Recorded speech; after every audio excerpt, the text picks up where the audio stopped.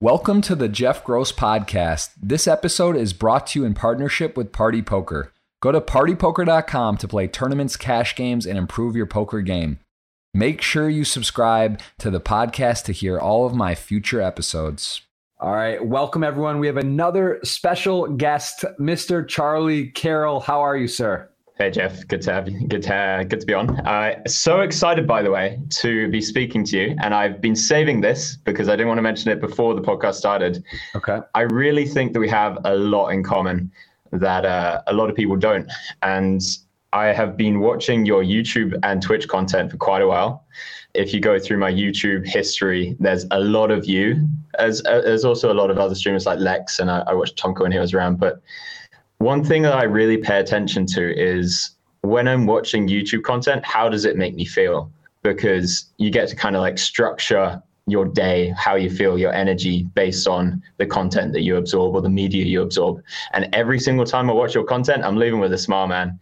Even if you're running bad, there's that burst of positivity that comes from any kind of horrible situation or any kind of amazing situation that I think you bring to the poker world. And I want to express some sincere gratitude for the burst of positivity that you brought to my life, because I'm not just saying this for the podcast, 100% honest. I watch so much of your content and it always makes me happy.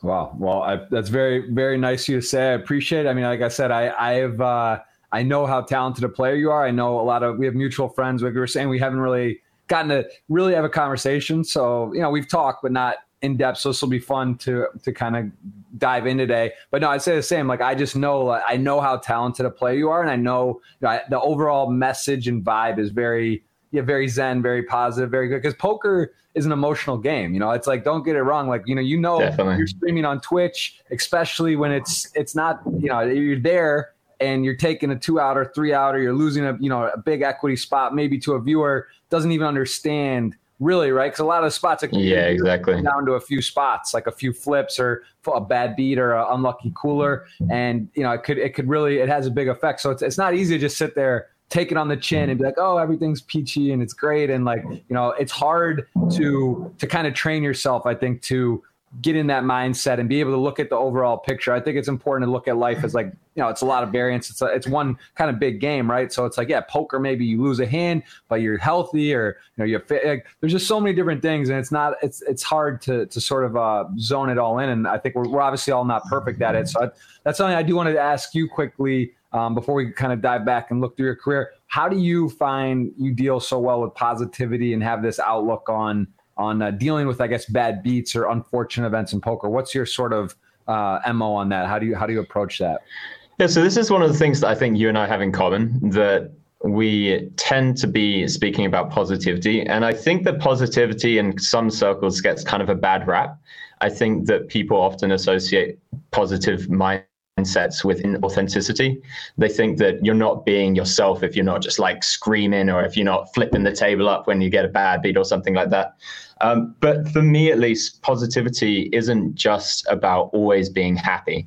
It's about, no matter the situation, no matter how traumatic, no matter how miserable you are, always having that voice that's almost above your brain, your mind, saying everything's still going to be good. Look for the good within the bad. Look for the diamond in the rough. Look for the silver linings, kind of thing. So I've always had that since quite a young age. I've always been quite a positive person. But I will touch on one thing that you said about poker being an emotional game. Is when I first started grinding poker, the first 3 or 4 years, I never really got tilted. Like, there will be mild moments, but it was never really too much of an emotional downswing game. At least I was only ever enjoying it. But something I've learned about myself from being on Twitch is that I'm getting so upset with myself when I make a mistake on the bankroll challenge, which is for like a $30 pot. And I'm the kind of person that if I'm in a 100K tournament on the bubble and I'm bluff shoving 2x, and then I realize as I'm shoving that's a stupid bluff and then I lose, I'm still laughing and smiling and having a great time. So there's something that my ego does, or something that my ego says to me when I'm streaming in front of loads and loads of people, that's like, oh no, don't do something stupid. And then I get really down on myself. Have you experienced that? Do you find it difficult to stay good in front of people? Yeah, I actually, I do. The thing I would say about that is I think that looking back on some of my Twitch streams and over the years, some of the bigger moments or some of the runs, I feel that sometimes I try to play too passively because I know how important the deep is. And it's like, a spot where I know I'm supposed to probably jam fives here on in a spot where it's like close, but definitely the right play. I kind of tend to not. And I think sometimes I get, to that, just sort of like playing to the crowd or like, just like not playing my necessarily best game. As well. I know exactly what you mean. Tables, sometimes playing too many tables. I actually want to ask you on that too. How many tables do you generally play when you're online, or if you're streaming? And does that vary a lot? Yeah, so it does vary a lot. But just speaking about what you mentioned there, I've seen you play, and just like a very positive critique of your game.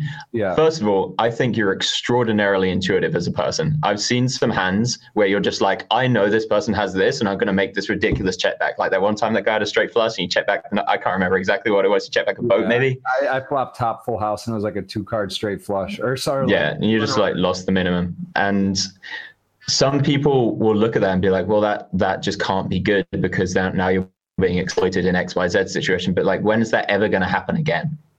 When's that one situation against that one player ever going to happen? If it happens again, then maybe he can exploit you, but maybe you won't get the same intuition next time. Yeah. And so I will say, even though I have seen you make some more passive decisions when it comes deep, I think that you make up for it in buckets. And I think that's why you've had the success you have, just because there are so many moments where your intuition can come into play, because logic can only do so much. You can't count all of the combos in every single spot and then take into consideration the other 5 variables like ICM and do this multivariate analysis and then come to a quantified decision. You have to use your intuition of like, what do I feel is best? And I think you do that really well. Right. Well, I appreciate you saying that. And it's obvious that's a big part of your game too. I think you do some very unconventional stuff. I think it was Triton in July. I was there and doing the commentary and saw some of the spots, some of the bluffs, some of the calls. I mean, you just really, again, you seem to be dialed into the sort of matrix or the, GTO. You got to understand that. Yeah. It's just one of those things. Like just one of. Hold on one second. Can you hear me? I think it's. Yeah. So the audio just went out on my headphones. Is the audio okay now? I can hear you fine. I think my Vadron's trying to adjust some stuff here on my end. I think it might be my end, but you can hear me? Yeah, there's no echo or anything? Nope. Cool. All right, we'll just do this then. So yeah, man, it's fun. I think poker, it really is. It's like in my mind, the perfect game, right? It's just like the luck, the combination of skill with some luck, and the story of a tournament and just the different ebbs and flows. It's sort of a metaphor to life in general, and I think it's really cool. So I do want to dive in and ask you how you got started in poker. I saw you're from Jersey. I'm not even familiar with that. It's island, and you're in it's a little island next to France. Next to France. So you were born and raised there in Jersey, and how it's small. I was raised in the UK. In the UK, but you were born in Jersey, and then how did you get into poker? How did you first find this game? So I played it a bit when I was like 13, 14, and I'd often just play against my friends for like £5 or £10 whilst we're getting drunk and eating pizza. And I loved it then, but I never got seriously into it until I was 19. And then the person that I was living with at the time whilst we were doing A-levels said that he was playing online poker, and he was like, you should really give it a go. And I was like, I don't really want to. It sounds like not that interesting. But I saw him playing. I remember now he was playing 9 max 2NL, and he had made like $1.50. He was like, this is really easy. I was like, fine. All right, I'll try it. So I deposited £10, and the first sit and go that I played was I can't remember exactly, probably like a 90-man $1 or something. I won it for $45. It's probably 180 man. And I was pretty hooked at that point. And so I in parallel to doing my A-levels, I then started grinding micro stakes and low stakes sit and goes and then Zoom cash games. And then I decided, okay, I'm going to take 1 year out before university, because I was planning on doing a maths degree and then going into either banking or some kind of theoretical physics probably. And I said, okay. And just to interrupt you, you're 20, are you 26, 5? How old are you? 26, yep. 26. So what year, and how old were you when you started playing? I guess it's 2013-ish, and I was 19 at this point. Okay. So you're 19, you say you're going to take a year before college, and you're going to give it a go? Yeah. So I thought I'd go all in, and I moved back to Jersey actually. and live with my grandma, and I did not speak barely to anyone for the next year. And I said, okay, if I can make it in this year, then I won't go to university and I'll just do poker. I really felt like it could be a thing. And I said, okay, I had 1K at this point. I was like, if I can turn this into 100K, then I'll definitely just not go to university. And I got up to 510 pretty quickly online cash games, and I was like 24 tabling, playing 16 hours a day. It was pretty intense. And then what stakes and how was it? 6 max, 9 max? Yeah, 24 tabling, 6 max, between 1-2 and 510 by the end. I mean, listen, I've done, I don't know, I've done something maybe like 12 or so of 6 max cash, I think. But I mean, I saw the Nano Noko in person do the record at the time at the PCA. Oh, no way, you were there. Yeah, that was, I think it was like 42 or something, some crazy number, and he had to book a profit and play for so long. But I mean, to put that in perspective, that is, that's insane, right? Like 24. I mean, are you timing out? How did you stack? Did you tile? Like, I'm just fascinated how you could do that. Yeah, I was playing at first quite a tight style, so I wasn't playing as many hands as I would have been. I remember it was at one point tight enough that I'd be folding King Jack suited under the gun 6 max. So it was definitely slower than it could have been, but then I did step it up once my intuition kind of kicked in, my autopilot was better. But it definitely wasn't the best in terms of me getting good at poker. So if anyone's listening out there and they're wondering how many tables they should play, looking back, I would have gotten a lot better at poker a lot quicker if I hadn't played as many tables, because I wasn't thinking through as much. But the one thing I was doing was, outside of playing, I was constantly thinking about poker, constantly just like, okay, if I flop this and this many big blinds deep, can I lead in this spot against this kind of player, etc. And I'd be doing that day in, day out. But when you're playing 24 player or 24 tables, because I mean, listen, I started playing on, I don't know, 2004, 2005, right, online. It was crazy, like the heyday of people were giving it away, to put it lightly. But then in 2000, I'm talking about post Black Friday, the game was tougher for sure. So like 24 tables, I mean, you're not really, you're playing cards, you're playing the spots, the ranges, but were you had notes on guys? Like, you can't take notes 24 tabling. Would you go back and hit replay and go through and tag opponents? Like, how are you maneuvering 24 tables? Because it's hard. It's almost impossible to like make a like against a guy. Yeah. I don't know. I would imagine you're not playing 24 like all the time. Like sometimes it's 6 or 10 or 12, or were you just like, you'd open it up and 24 reg? There was a good few months where I'd try and just get as many as I could, and then I'd go up and down and experiment with it. I think that the more one is in tune with their intuition, the more tables they can play quite profitably. But the thing is, and you'll probably know this as well, that when you're an intuitive player, when you use more intuition than the average person, it's very easy for that to just be knocked and everything to just go to shit. You know, if you watch one of the best chess players in the world, or the best chess player in the world, Magnus Carlsen, he's a very intuitive chess player, but there are moments where he's just off, and he's like, oh, I'm just off. And then he's just not making any of the right decisions in comparison to how he normally would. Mm-hmm. And for me, it's the same with poker. I can be in the zone and I can play 24 tables and I'm just feeling out every single spot and I'm not even thinking. But then I can be out of the zone and I can be playing 2 tables and I'm still making a bunch of mistakes. So now when I'm playing, I really do adjust based on how I'm feeling. And if I need to slow things down, slow thought processes down and meditate more, then I'll put down to even like 2 tables sometimes if I'm tournamenting. Talk to me a little bit about that when you're in the zone and what your preparation looks like. You strike me as someone that is pretty regimented, where you would wake up, you want to work out, you want to eat well, you want to meditate. Like, give me a little bit of a look and a routine, either for online and live, or if it changes, or if you're just kind of see how the day's going. Like, would you rather sleep longer, be fully rested, or do you wake up and you don't miss a meditation and a workout before you play? What's your sort of daily look like? So this is what my day ought to look like all the time, but sometimes just doesn't look like. I'll wake up. I'll make sure that before I touch my phone, I'll go outside, put my feet in some grass and meditate, which for me is like super important to do some grounding. Then I'll meditate and I'll spend some time with my cat, or with Hannah, who's here at the moment, and maybe do some singing. And then I'll start looking at my emails and things, do stuff to do with my charity, to do with business, and then I will consider what to do for the rest of the day.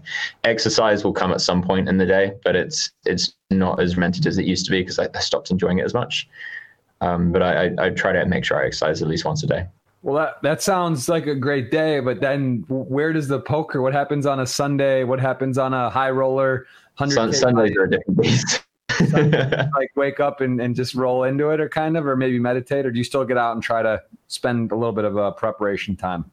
The weird thing about Sundays now is that they start at like 4 p.m., which I think is a travesty. I really wish that some of the poker sites would roll back like a few hours, some of the tournaments.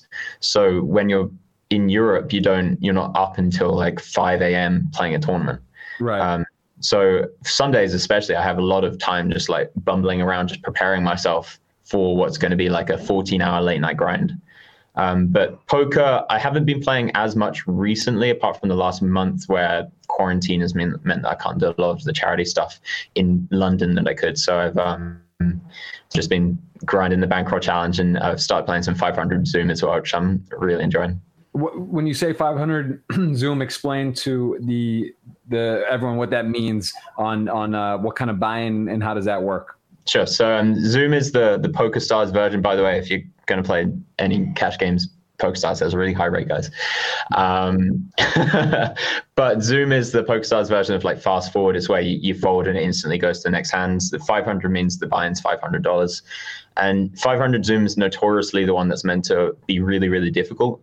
It was my bread and butter for a long time. I was grinding hundreds of thousands, maybe millions of hands on 500 Zoom back in the day, had a lot of success.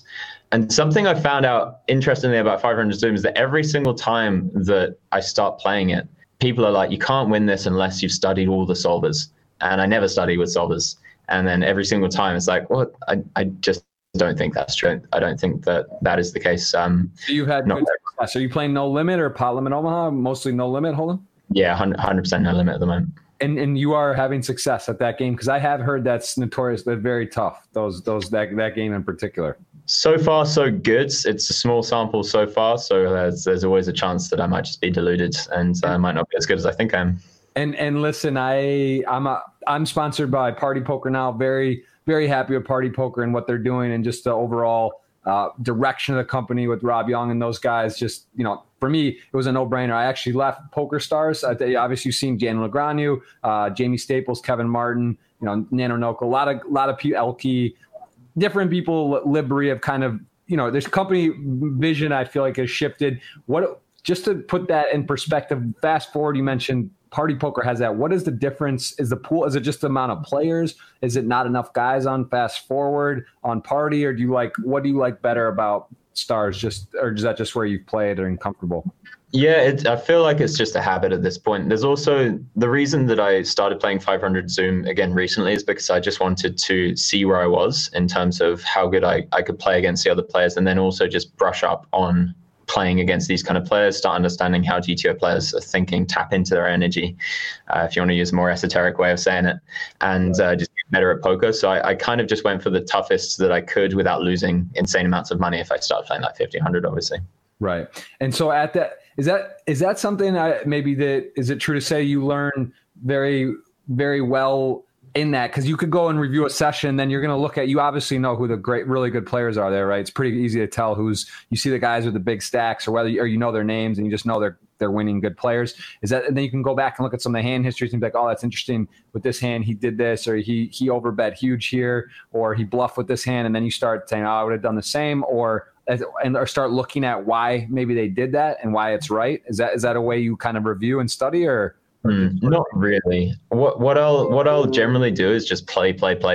And then when I'm not playing, I'll be thinking just all the time. So like I spent an hour, I think 2 days ago, just sitting on the floor, thinking through what happens if somebody opens early position, we defend, and the flop is 8-7-5. And I spent maybe like half an hour just going over every single hand that I can have in that situation, how I think the GTO players would react to it, and where I think they can be exploited in that kind of thing. So it will be a lot of thinking, but I know a lot of other people, they really prefer like reading or watching content or anything like that. So it really is dependent on the person. Very interesting. And what about, we got to dive through your Hendon Mob here as well, because it is. I mean, you're closing in on 10 million live earnings. Obviously, COVID-19 things are world's on its head a bit. Live poker. I mean, it looks like you haven't had since August 2019. You haven't been hitting the live stops or playing. Your career is it's crazy because it's not that long, right? Like most of the guests was started in 2004 or 8 or have been around a long time. Even some of the younger people that have been on. I mean, your start was pretty recent and you've had a ton of success. How have you kind of gone and you do these bankroll challenges with 1,000 to 10,000 or these different types of things where you're doing for sort of showing people how they can come up, but then you're also playing 100K buy-ins or, you played a lot of 100Ks, I would say, or numerous. How is that for you to grind or do like that challenge for 1,000 to playing 100K buy-in? How do you find the same enjoyment in playing when you're doing this? There's definitely a different type of enjoyment. And I would like to just criticize myself a bit and say that I've neglected poker in quite a few ways where I really shouldn't have because of some emotional difficulties I've had in the last few years. And I said that I was going to complete this bankroll challenge quite a while ago, and then I just stopped because I just couldn't handle the negativity that was coming in my direction from the poker world and from Twitch. And I was going through a really, really tough time. So I just absolutely stopped it. And I like people who finish what they start. And I was quite disappointed with myself that I didn't finish it. So that's why, again, recently I've started the bankroll challenge again, because I am going to finish it. So it's a $50 to $10,000 and we're up to like 600 and something.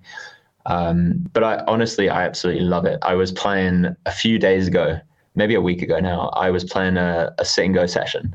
And I was playing the $3.50 turbo rebuy. And it's so top heavy. It's like $495 top, which is crazy. It's 180 people. And I won it. And it was the craziest session that I've ever played. And I was so enthusiastic and I was so emotionally engrossed in what was happening. I was celebrating more in that than I did in almost any other tournament, bar maybe the Scoop main event. And actually by a long way, any live event, I've never celebrated that much. And there's something about having all of those people watching on Twitch, being on your team, all of the positive energy going towards something and it actually happening that for some reason, I find it so magical. There's definitely something there. And speaking of magical runs, you won the Sunday Million, right? Is that correct? Early on in your career? That was the OG bank, yeah. For like 200K or something, or what was that? When was that exactly? So that was about halfway through the year. I'd got up to 510 cash gains, and I was like, I'll try tournaments. They can't be that hard. First Sunday, I think it was a No Limit Omaha tournament. Had no idea how to play it. So I was like, all right, let's do this. Let's try again. Yep. Second Sunday, I hadn't slept the night before, as far as I recall. And I carried on playing full of energy drink and, not other stimulants, just energy drink actually. Yeah. And I had 2 simultaneous parallel deep runs, one of which was in the Sunday Second Chance and one was in the Sunday Million. And I came 6th and 2nd respectively, but in the Sunday Million, I got more than the first guy because we did a deal. And that was okay. Yeah, that was a beautiful start. And then I spent about a third of that in 3 days on my friends on a trip to Amsterdam. And it was the most beautiful 3 days we've ever had, perhaps. Wow. That sounds like quite a party. That's an expensive. That's your good friend, man. That's an entertaining time. We'll leave that for another podcast. What happened there? That's a lot of money. That seems like Amsterdam's a fun place, right? So I wouldn't spend that much money anymore. But I always said that if I won a big tournament, I'm going to take my friends to Amsterdam. So. Very, very cool. Well, that's a great story. And was this you not going to college? This score, this puts you over the hump and kind of hit your goal, if you will, to sort of feel like, all right, I'm going to do this. This is real. This is something that I'm going to pursue. Was this the mark? Yeah, that was the one. I was in the tens of thousands at that point, and it was about halfway through the year that I'd set out, and then I won 200K. So I was like, all right, I'm done. I'll check out, which is obviously like kind of cheating because anyone can bink, but it was good enough for me. And what do you feel gave you the ability to deliver on that? With you're obviously a competent poker player at this point. You're doing well. You're a winning player. How do you believe you were able to navigate and hit that tournament score? Because cash games and tournaments are very different. A lot of intuitively the same, but it is different. So how do you think you were able to close and perform and finish? Because it's not easy to win a poker tournament, whether there's luck. But what do you think? Was there something that some kind of program or coaching or thing that you had seen or watched on TV, or what do you feel like gave you an edge to be able to close out a tournament with this not much experience in tournaments?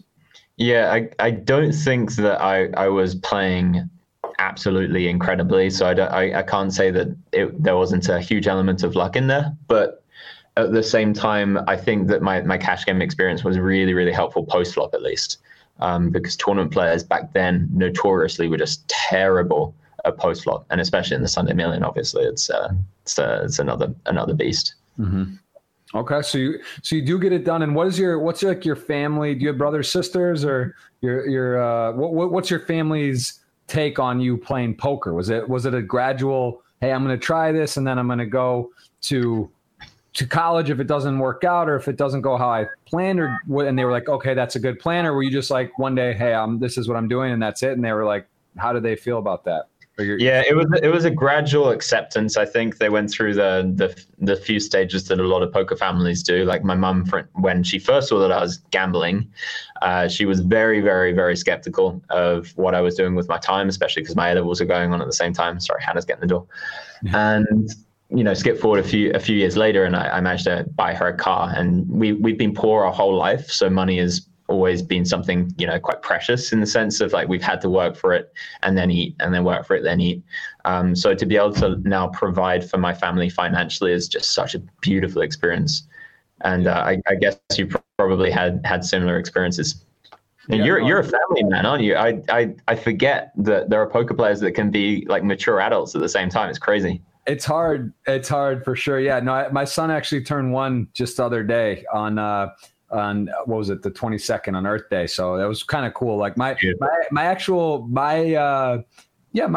say my overall game plan or just sort of way of looking and dealing with things have changed, of course, but it's it almost makes me more efficient. I think, you try to you optimize time, you think about it. What am I doing this or that? And it's not a perfect formula, but it's, you try to, you really start. Time becomes like a serious thing. Like I know you're at your age. I was single, running around. It looks like you're in a how long you've been in a relationship for a while now, or are you off and on for a few years? Yeah. Yeah. So, but it's different, right? It's like being also, I'm married, have a child. Yeah. It's the priorities and the things are a little different. It's you're at the ultimate currency is age, and you're super young. I mean, I guess in the poker world, yeah, you're on the. It seems like there's not really a ton of people coming up anymore, right? Because there's not a lot of like 19, 20, 21-year-olds. I feel like so much. Maybe you're more in tune if you think that's the case or not. But I've seen at the World Series of Poker, like the numbers are really down. Like 21-year-olds, 22-year-olds. It's a crazy small number of people playing the poker. Do you have any thoughts on, do you think poker has seen its best days, or do you think there might be a resurgence of people that are coming up, like, younger 18 college students that are going to play? That's a good question. So first of all, I think the reason, or one of the biggest reasons that no young people seem to be in the higher stakes is just that it's really tough these days. It's a saturated field.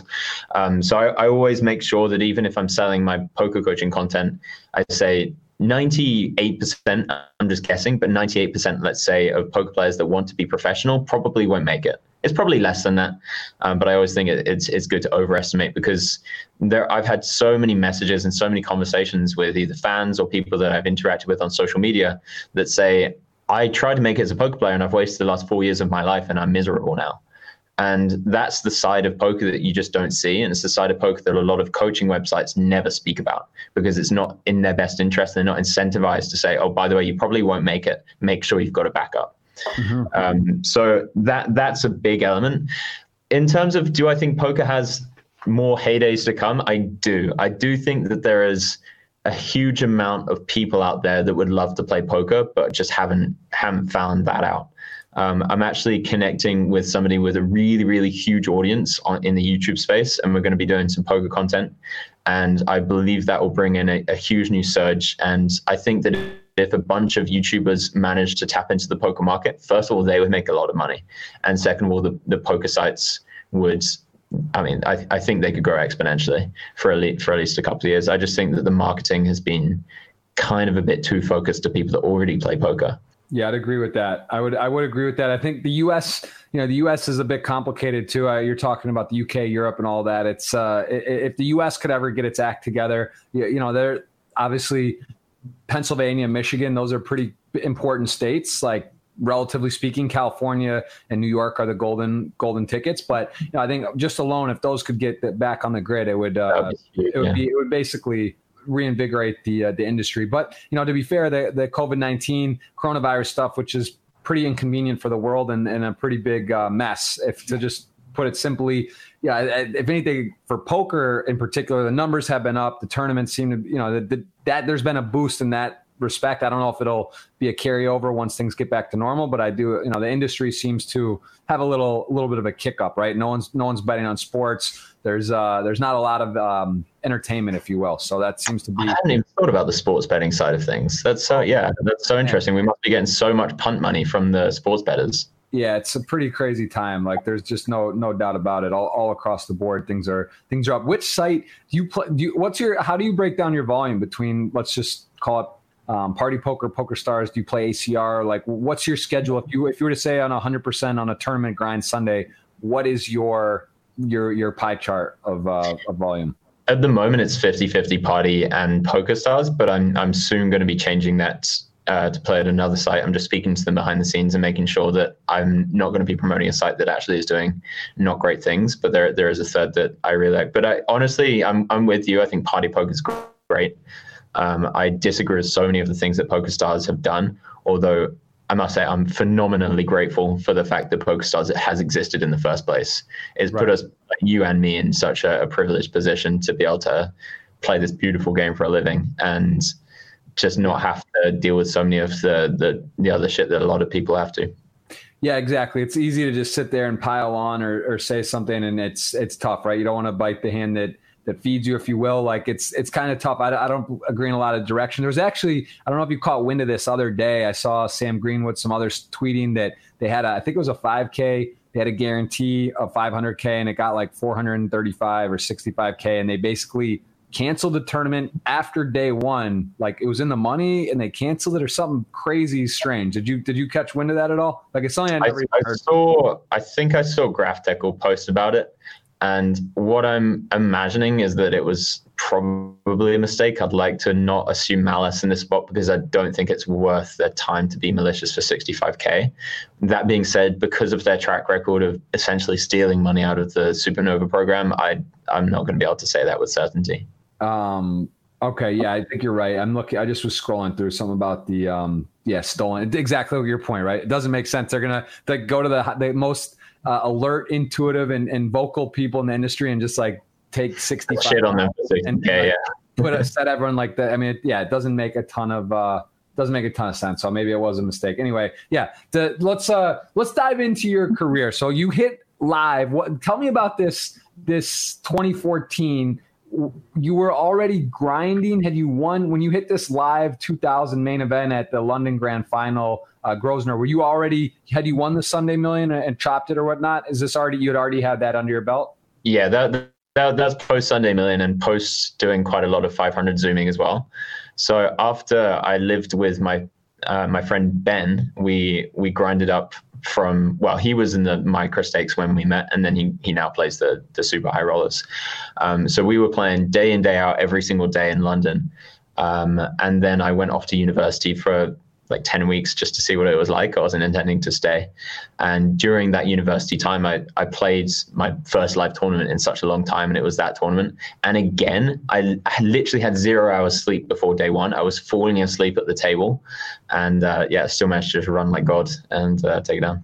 It's pretty crazy. So you get the win, you get a live win, which is nice, right? Because online's cool, it's fun to win, but getting a live kind of trophy, navigating a real life in the flesh, getting a win. That was very cool. And then you're playing more. So now you're traveling, right? You're traveling the world. You're in EPT San Remo. You're going to Spain. You're going over the UK. Now you're in the Bahamas, and you get a score for 1.2 million in May 2015 at the 25K. Was this your first 25K? I see it's your first 25K cash. I don't know if you. Yeah, it was the first 25K I played, and it was the second high roller I played, which is pretty insane. This was this 10K, the first one. Maybe it wasn't the second high roller. It depends what you define as a high roller, 10K or I think I just got that wrong. I think that the second high roller was the 10K actually. Okay, so you hit a 200K score in Malta, and I actually have never been there, but David Peters takes it down. Some big names there. You get a nice score. 200K is nice, but 1.2. I mean, that's a game changer. No, like that's a different level. 7-figure score. You take down first place. What did this do for you? And what was this like in Monaco? Of all places? Very, very. There's a lot of fun side stories that happened around that. First of all, there was one of the first tournaments I ever sold action in. I only had my own action up until then, and I was like, okay, 25K, I might as well sell some. I was so confident in Ben, who I think this was his first ever high roller. He didn't even play a 10K. I was so confident in him. I had 30-something% in myself, and I had like 80% in him because no one else would buy it from him because it was his first one. He ended up min plus cashing that one, and then running bad just right at the end, and I ended up taking it down. Another side thing is that because it was the first time that I'd ever sold action, I was completely discombobulated about how I was organizing it. I didn't always say booked. I didn't always do the right thing. I did have a few people that had sent before would say booked and everything was good, but there was this one person that got me real good. On the final day, as I was going into the day 3, he messages me and he's like, I'm so glad that I invested in you in this tournament. And I was like, quoi? Pardon? Yeah. And so I look back at the messages and it's him being like, hey, can I buy 2% from your package? And I was like, yeah, sure, mate. And we just never spoke about it again, didn't book, didn't do anything else. And I ended up just having to pay him out because the rest of the poker world was like, oh yeah, you probably do owe it kind of, even though you didn't say booked. And I definitely got free rolled in that spot. Wow. Yeah. It's that's unfortunate. And that's 2% on $1.24 million. That's a lot of money. And that's a bit of tilting, right? Because like you said, the word free roll, which it's not a good thing to be. You don't want to be getting free rolled because it's like you're saying, if you had lost, it's unlikely he would have reached. If you didn't think you had a piece, he's not just going to. I mean, I don't know the person, I don't know the situation, but yeah, like you're saying, he probably wouldn't have just said, "Oh, yeah." Not gonna name names. Out of interest, I'm an extremely scammable person. How many times have you got in the poker world? Oh man, I don't want to talk. I have a pretty big what's the word? Black whatever. I have some stuff, but it's part of the process, and honestly, it's part of the learning too, right? You kind of learn with friends and people and different. You kind of learn like when you're loaning or lending or borrowing or trading or whatever. You kind of have to understand what you're doing and who you're dealing with. And I think like you mentioned Ben Heath and some of your almost like brothers, right? People that are like your core, your people. You do anything and they have your back. And then there's some people where you're just sort of.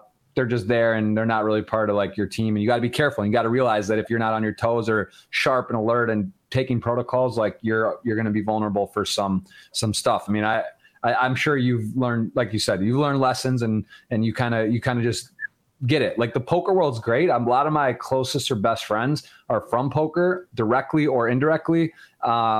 And I wouldn't trade it for the world, but there are also some people that are, anytime there's money and glitz and glamour and stuff, there's going to be people looking for angles, looking at some advantage. It's just part of the, just goes with it. But I think poker. I got a question. Yeah. You obviously being quite a positive person, how do you handle the negativity that's kind of intrinsic within so much of the poker world? Because on Twitch, I'm sure you get a lot of it. On YouTube, I'm sure you get a lot.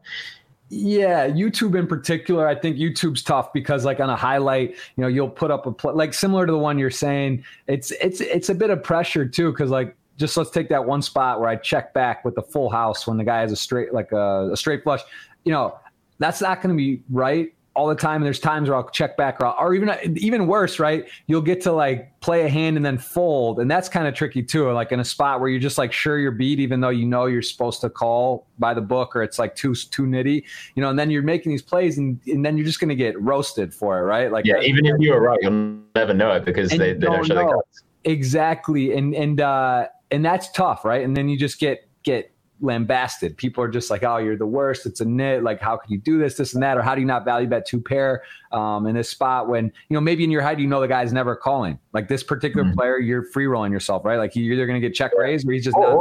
Or maybe we've just done something really stupid, as all human beings do, and that's just totally fine. And I think that within the micro stakes, the small stakes, and the high stakes, there are so many people that take poker so seriously. And I get it. It's a lot of money. But at the same time, if somebody does something stupid, you'll get even the highest stakes players just being like, that guy's a fucking idiot. And they'll say it to like thousands of people. Right. And that's so mean. Like saying even a mean thing in front of one other person is a bit like, well, that's a bit bitchy, but saying it to thousands of people. So I always like to be in the mindset of poker's just a game. We don't need to take it seriously. We can all just have fun. We don't need to judge someone else just because that'd be worse than you at poker.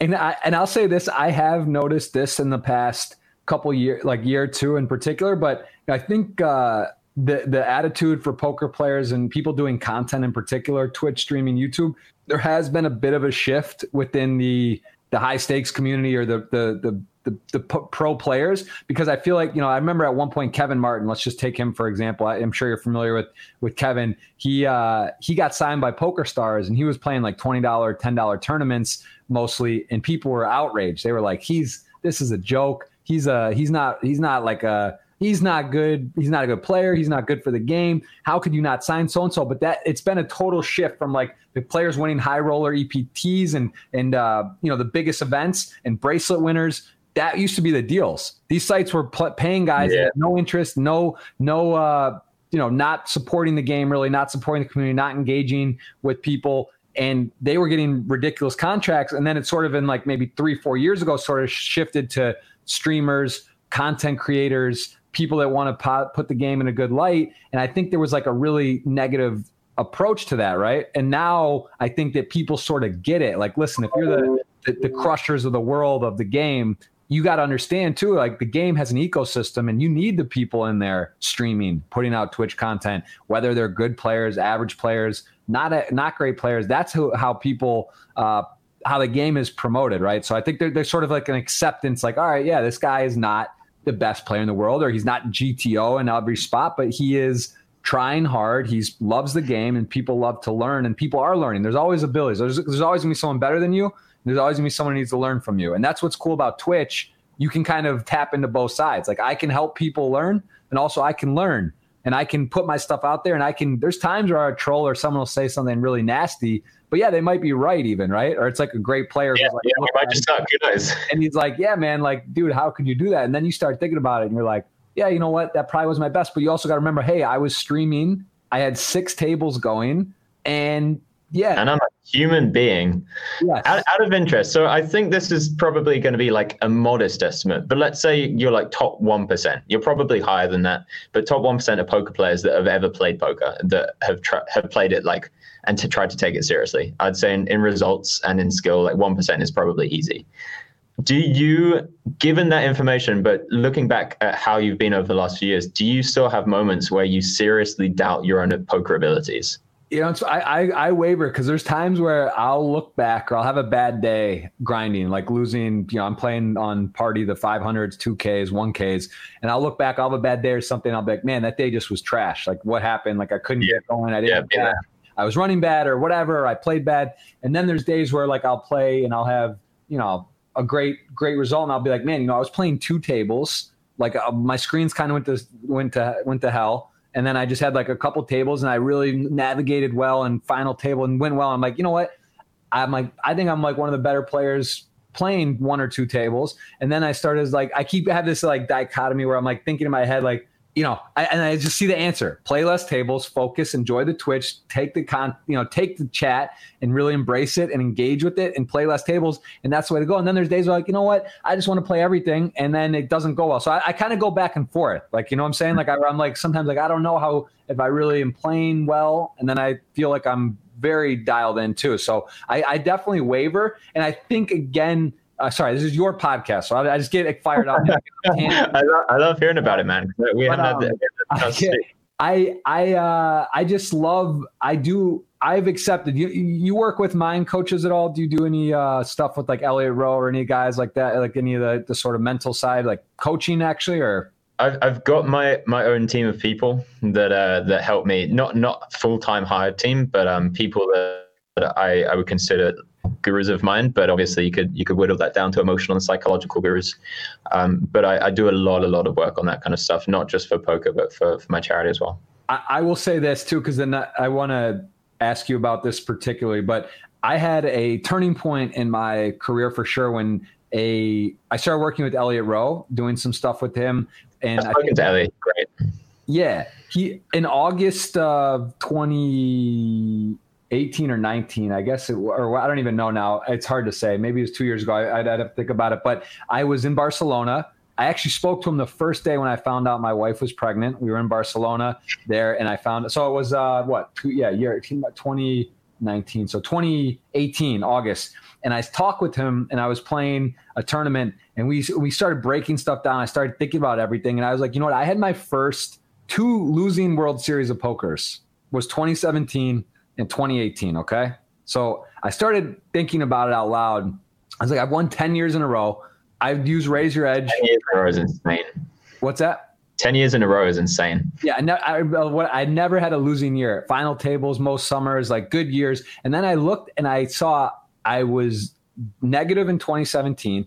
I was negative in 2018. And I started thinking about it out loud. And then I started looking at other stuff. I was like, well, I have this, I'm doing that, I have that arrangement, things have gone well. And then I talked to him and sort of looked at it. And I said, what's different? Guess what happened in 2017? I started my YouTube channel doing vlogs in the summer at the World Series. Unbelievably big undertaking, just in terms of even having help with the editing, filming, learning it, titles, descriptions, thumbnails, having all these different things. I started looking at it, and what was different? I was coming to tournaments 4 or 5 hours late. I was coming to these 1500s, 1Ks, 2500, 5Ks with 20 blinds, 15 blinds, late regging, not on time. I'm on my phone. I'm filming. I'm recording. Being on the phone is such a huge thing. I just imagine as you like not even you like put it in your bag and at the end of the day, or not even on break or just breaks. But like I was completely unpresent, not even like to the point where it was even like almost a joke. Like I was there more to like create the video or like play the tournament. Even I look at your Hendon Mob and I see it's a lot of quality. It just sort of, I can tell what you're playing and how you're doing it. Like I was playing every event. I would bust the tournament, hop in late on a mixed game or something at that day. I just wasn't resting. I was playing every event and just going through, quantity over quality. But it really looked at it as like, I'm on my phone, I'm not present, and I'm late registering. So like I'm running bad for sure, but I'm also in there with like, I'm losing ace, king to ace, jack, but I have 15 blinds, I'm all in, like whatever, right? Like it's like the game is taken away. You're not, I used to be there on the start, chipping up, big stack, lower variance, doing that. So like, anyway, that was a huge realization. And then I said, well, I just need to be aware.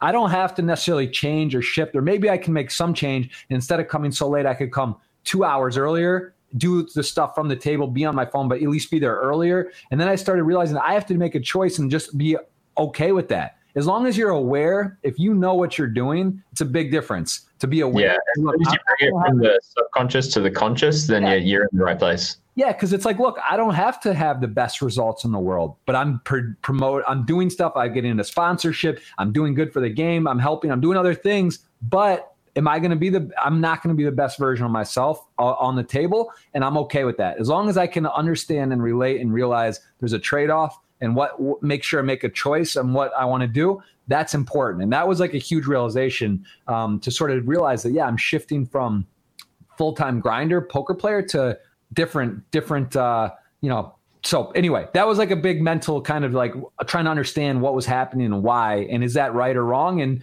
maybe not right or wrong, just be that it is what it is, and then make a choice and be aware of it. So anyway, I want to ask you about get fired up thinking about it, because it's very for me. I know the passion, man, is great. Yeah, can tell you've been sitting on these thoughts for a while.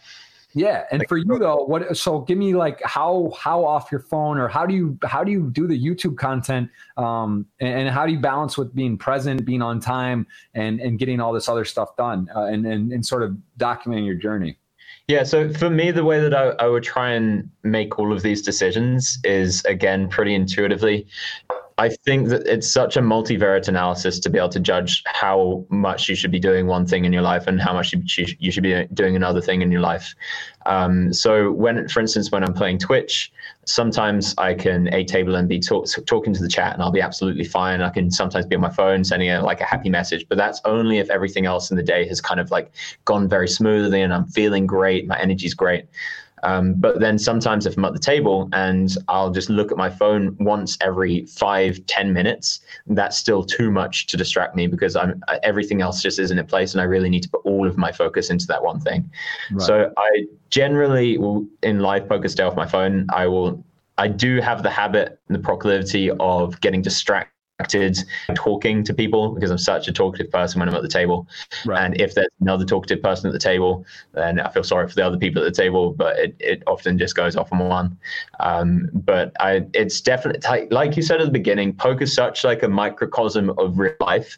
You get so many little instances where you get taught a life lesson just in a little moment of poker.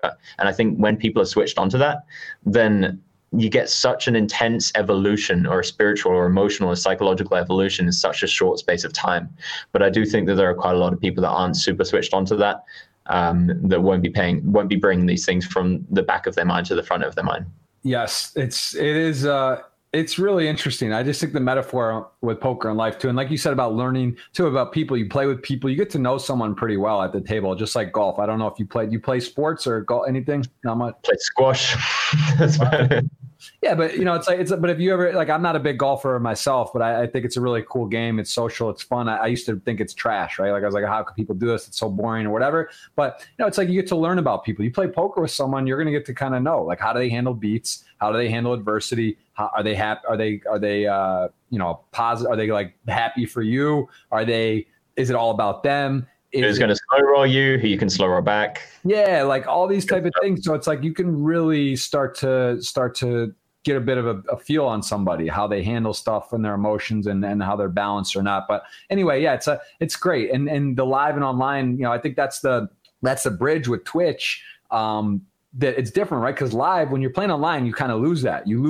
It's not the same, but like if you have a pretty good engagement, people are talking to you, you're chatting back, they're talking, it's on a delay, but you're engaging. It sort of gives you that live vibe. Like you said, there's people, there's like sort of like there's someone to report. There's something you have to be like, you're responsible in a way, like you're accountable, right? It's like a guy's going to see like a constant feedback loop from the people that are watching, saying this is bad, this is good, and then everything that you do, within 125 seconds, whatever your delay is, then you get to find out what people think about it, or at least what some people, more vocal people, think about it.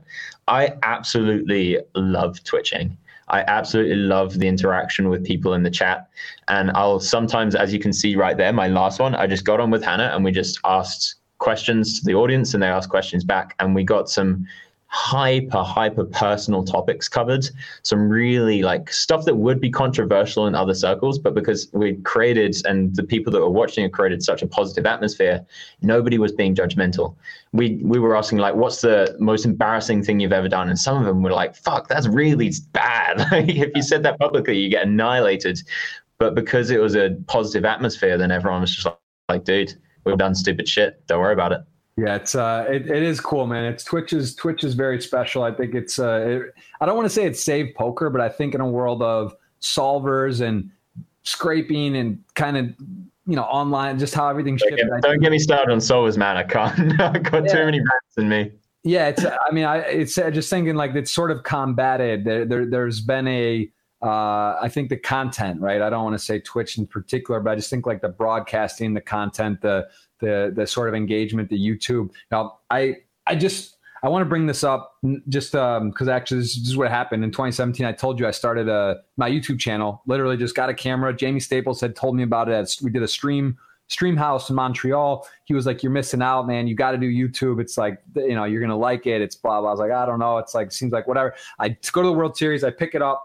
Walking around doing my thing. Then I'd play a tournament, kind of don't know what I'm doing, just sort of like filming. And the guy comes up to me and he goes, I have my camera. I'm in like a 1500 WSOP event. He looks at me on a break and he comes over to me. And I've been streaming for a couple of years now, right? So like I'd already been doing some content and I thought he was going to say like, I love your stream or something or whatever, just because he's like, hey man, how's it going? And then he goes, do you know Doug Polk?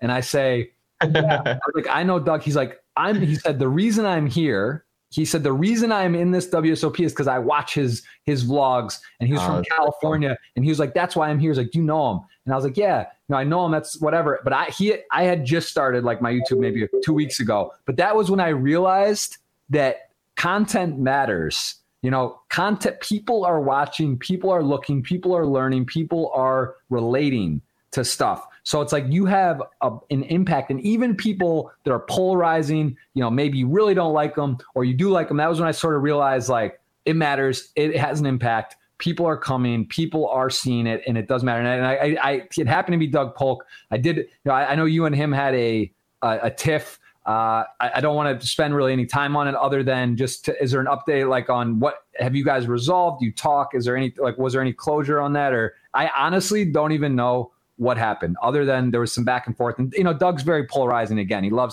He takes something, makes a thing, gets a lot of hits and views and does this sort of thing. And he's kind of out of poker now.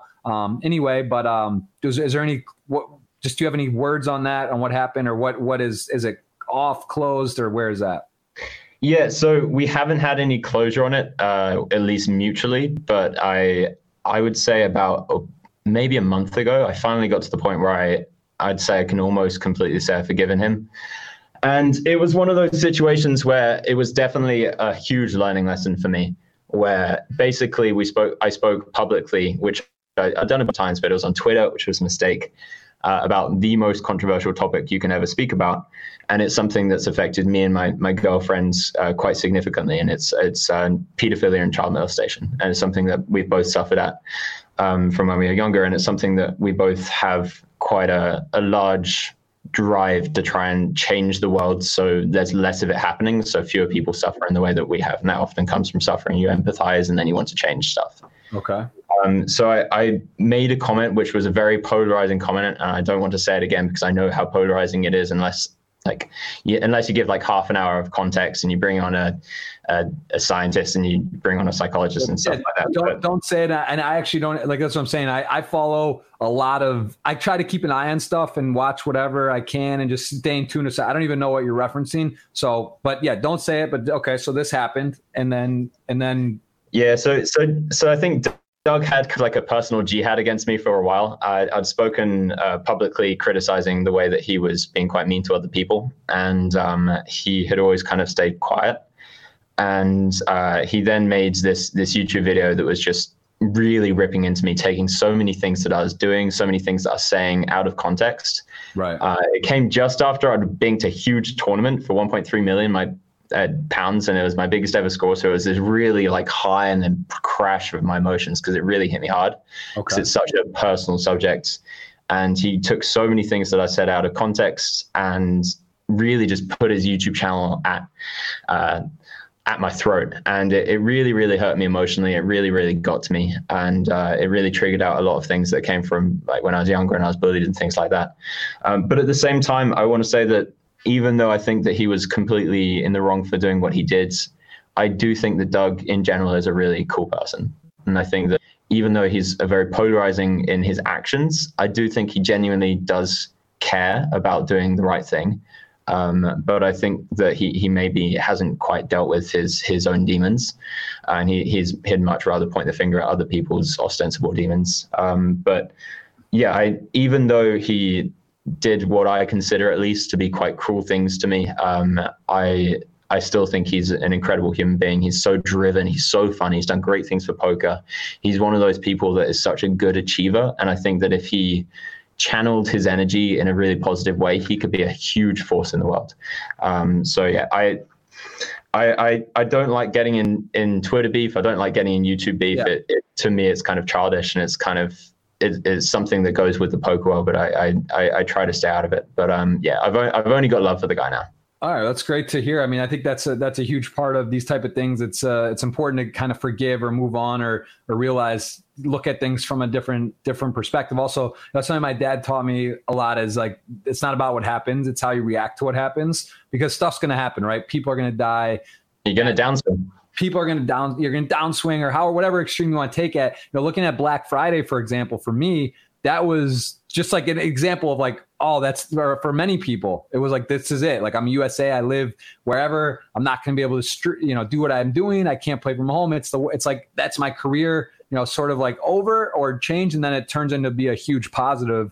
So it's like just looking at events or things that can shift or maybe get you to feel emotion or drive you in a way that can take you to a different level. So no, that's great to hear that's how you are approaching that. And again, I'm not very aware of what happened, but that sounds good that that's the way you're coming about it. And hopefully that you guys move forward and there's no, whatever, it's resolved or however it is. I will say too, with Doug, like I had Alec Torelli on my podcast recently. Oh, no way.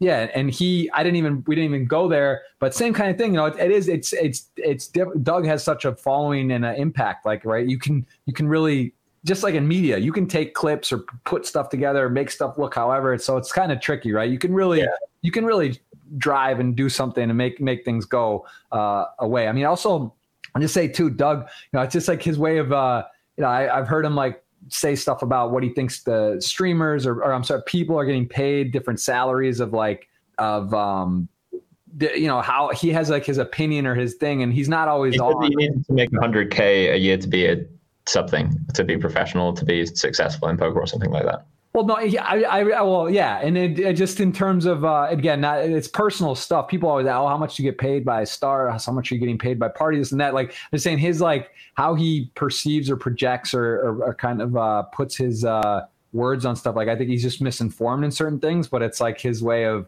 sort of demeaning or sort of taking away from some people. And I don't know. Like, again, there are definitely people in the world that like to drag others down. But at the same time, I would still like to say that I think he thinks he's doing the right thing. And I think he's coming in some ways from a really good place. Yeah. I just think it's one of those weird things about the internet is that we have so many unelected officials now that have more influence than actual politicians, because they either have millions of subscribers or in Doug's case, hundreds of thousands. And people haven't been trained, they haven't gone to university to utilize their following. They haven't been taught how to speak in front of hundreds of thousands of people. They haven't been taught the repercussions of saying something that might be completely inaccurate in front of hundreds of thousands of people. So it's not a surprise. And I think almost all of us would make huge mistakes if we were speaking like that in front of that many people. And so I think it's completely understandable that he's kind of missed the stick on that one. Yeah, no, again, I think Doug's done a lot for poker, a lot for he means well. I think my interactions with him always been positive, and I think he's he like you said, we'll leave it there. That's it. So it's good that is addressed, and I hope that everything moves in the right direction with that. I saw you mentioned that was your biggest. Was it 1 point? You're talking about the 1.3 million pound. Is this the one? And shout out to Trident. Before Trident, I hadn't played poker for a year. So I took a year out to work on my charities, and it was such a nice feeling, because every single time I come back to poker, there are people just being like, "There's no way he can start winning again," and then like have a lucky bank, because like even if I suck, I'm still making money. Yeah, that I don't know about luck. I mean, look at that lineup. Look at that final table. I think I was doing the commentary for money of this stuff here, and I was getting to see a lot of your play. I mean, that was that's a very healthy score. So look at that lineup. That was not an easy walk through there. What was that's your biggest score of your career, or? I think so. Yeah. Yeah. 1.6. So what after that, was there any kind of like, all right, I'm going to do this more, do it less, or you're just kind of content with, because that's what I'm saying. Your range is like no one's. You playing 50Ks, 100Ks, and then you're doing a $50 bankroll challenge. I mean, that to me is incredible. How do you go from playing a 50K and winning 1.6 million US dollars to doing a $50 10K bankroll? What does the mindset take to do that? Yeah, I just love poker. I love the challenge, and as much as people say that it's not, microstakes is challenging. It's not hard to win in the long run if you're a good player. That's almost always going to happen. But there are certain spots where you could be making like 5 BP per hundreds over a large sample more if you're paying more attention and exploiting people in different ways. And so it's still an unperfected game. Like if you're playing the Bankroll Challenge, or if you're playing like 2NL even, it's still a game that you could try and be the best in the world at playing 2NL, so there's an art to exploiting bad players or people who are new to the game. There's an art to exploiting recreational players. And I find that just as fascinating, or maybe not quite just as fascinating, but almost as I do trying to exploit the best players in the world. And what is, you said you stopped or paused. Did you pick up the Bankroll Challenge, or is this a separate one? Because you said that you were doing one and then you didn't complete it. Did you pick that up where it was, or was this a brand new fresh start? Yeah, it's the same one. Same one. So what when you paused, what was it at? How much? I can't remember. I went from like 50 to 200 in about 10 sessions, and maybe 300. I can't remember. And then picked it up again about 2 weeks ago. And that's when you had a bing, as you said, it was almost more satisfaction, or just the more electric than winning almost any kind of event. You felt it, and it was on Twitch. $500, man. And you did it live on Twitch. Yeah. How many? How did you get going on Twitch? When did you start that? And how is that? Is that something that have you gone in big waves of like streaming every day for a week or two, and then you're off for like months or even a year? Like, what's your Twitch schedule look like? Yeah, I go pretty intense. I can't remember why I started. I almost zero recollection of that period of my life. I've kind of repressed, but it was a tough part of my life, and I think I was using Twitch as kind of almost an escape, because it was such a fun new world to explore. And I just loved it from day one. And something I found quite quickly is that it really helps you fine tune different aspects of your personality. So for instance, I think I've got significantly more articulate since I've been on Twitch, because you have to practice talking all the time, something that poker players don't have to do ever. And I think I've got particularly more thick skin since being on Twitch, because you have to deal with trolls every now and again, or sometimes all the time if you've got a larger audience. So there's a lot of things that Twitch bring me.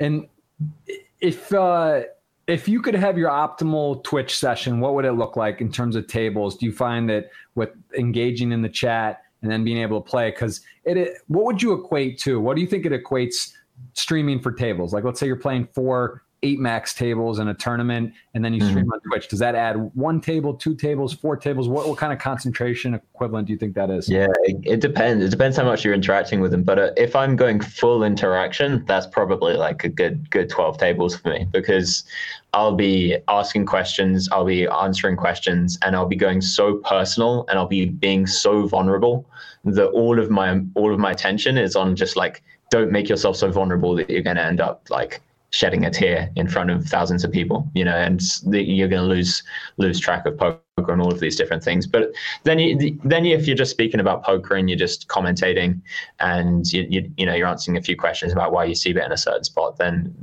maybe like 2 or 3 tables. Yeah, I would say, I keep I'm going to stream after this, and I might even just do it. Like, I think that Somerville, he was obviously like the original OG, streamed, and I've seen him streaming some again now, which is great. Does run it up, done a ton for poker. He's a big proponent of like the 1 table. He plays 1 table and just. Wow. Chat. I didn't know that. That's strong. Maybe 2, or maybe, and then he's got something on his background, but he is just, it's incredible to watch. And part of me just wants to do that, because but it's just tough, because then it's like, oh, you bust out. One tabling's hard, man. Yeah, maybe it's so hard. I just don't know. I just really want to I really want to do it. I just don't know if I it's just so hard to too, if you like bust and then you just like pick up something. So maybe like 2 is the answer or something. Yeah. Maybe if you just set the intention of just having fun that stream and interacting with people, and it's not like a huge tournament, then that might be okay. But it really is a test of like your Zen skills if you're one tabling a really important tournament. If it's like really important but not super important, then it's really tough. If it's like the most important tournament you're ever going to play, then it's so easy to one table, because every single raise and take it that someone else gets, you're like, oh my God, the chips have changed. You know, but when it's like a kind of important, when it's like a 5K or something like that, then you just be like, oh, man, I want my brain's just going like 12 other places. Like I'm wanting to play chess on the side or something like that. It's like, come on, I need something else. Have you played any of these Poker Masters? Are you going to play any coming up this weekend, or have you looked at those at all? Or do you have any thoughts? Yeah, I've played the 25Ks a couple of times, but the time schedules are just so brutal for me, because I wake up early usually, and now I then have to play until like 6 a.m. if I do well, and then I've got a day 2, and then it's really rough for me. But I'll probably play a few more of the Poker Masters. I'll probably play this Sunday if they're on. Yeah, I'm going to play the Sunday 10K. I think the Sundays they obviously are bigger, right? I mean, that should be over. It's like you're guaranteeing 500K, but probably get $1 million. It's real names as well, which is interesting on there. What are your thoughts? What are your thoughts on the real name structure stuff that Party's trying, and also the no HUDs? What do you think about HUDs? I think HUDs are stupid. I use a HUD because everyone else is using a HUD. Mm-hmm. But I think it's such an unfair advantage to recreational players. It's so stupid. You know, it's like people have this extra database of information on these players and they're not even aware of it. So we're essentially just playing a different game. And I think it's one of the more, along with scripts, I think it's one of the more predatory parts of poker. But at the same time, if you want to be successful grinding up in the stakes, you have to get a HUD, because all the other regs have got a HUD and they got stats on you. So it's one of those. Do you feel it's refreshing to know Party Poker is outlawed HUDs and everyone I love that. Absolutely love that. Yeah. And I think the real name thing's pretty cool. I've now managed to change my Party Poker screen name. So nobody knows what my Party Poker screen name is. And I love it so much.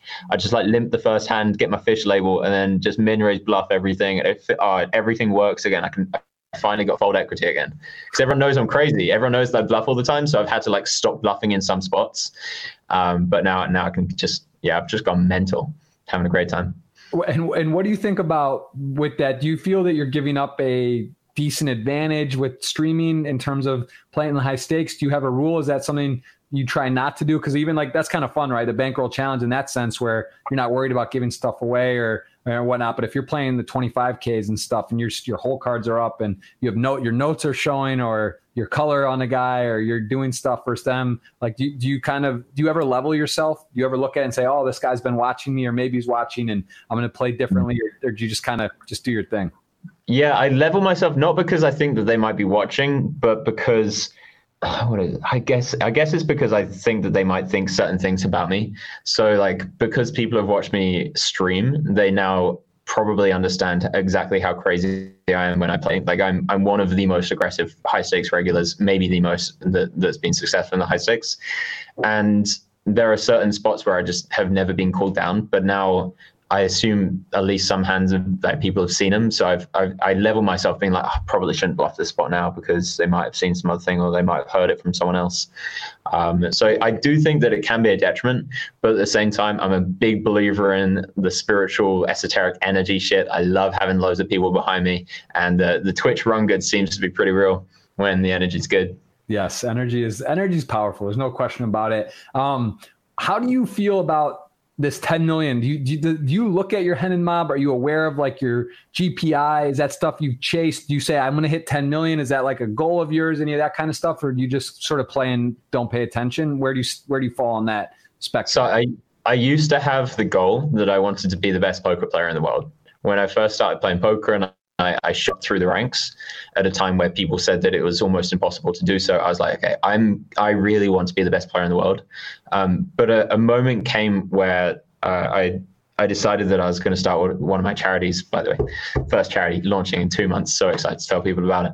I want to hear about that for sure. I'm sure your website. So excited for it, man. My life and soul has gone into this baby. But I made a decision. I was meditating and I was like, if I'm going to do this, if I'm going to start this charity, I can't play poker as much as I was before. And I actually made the decision to completely stop playing poker.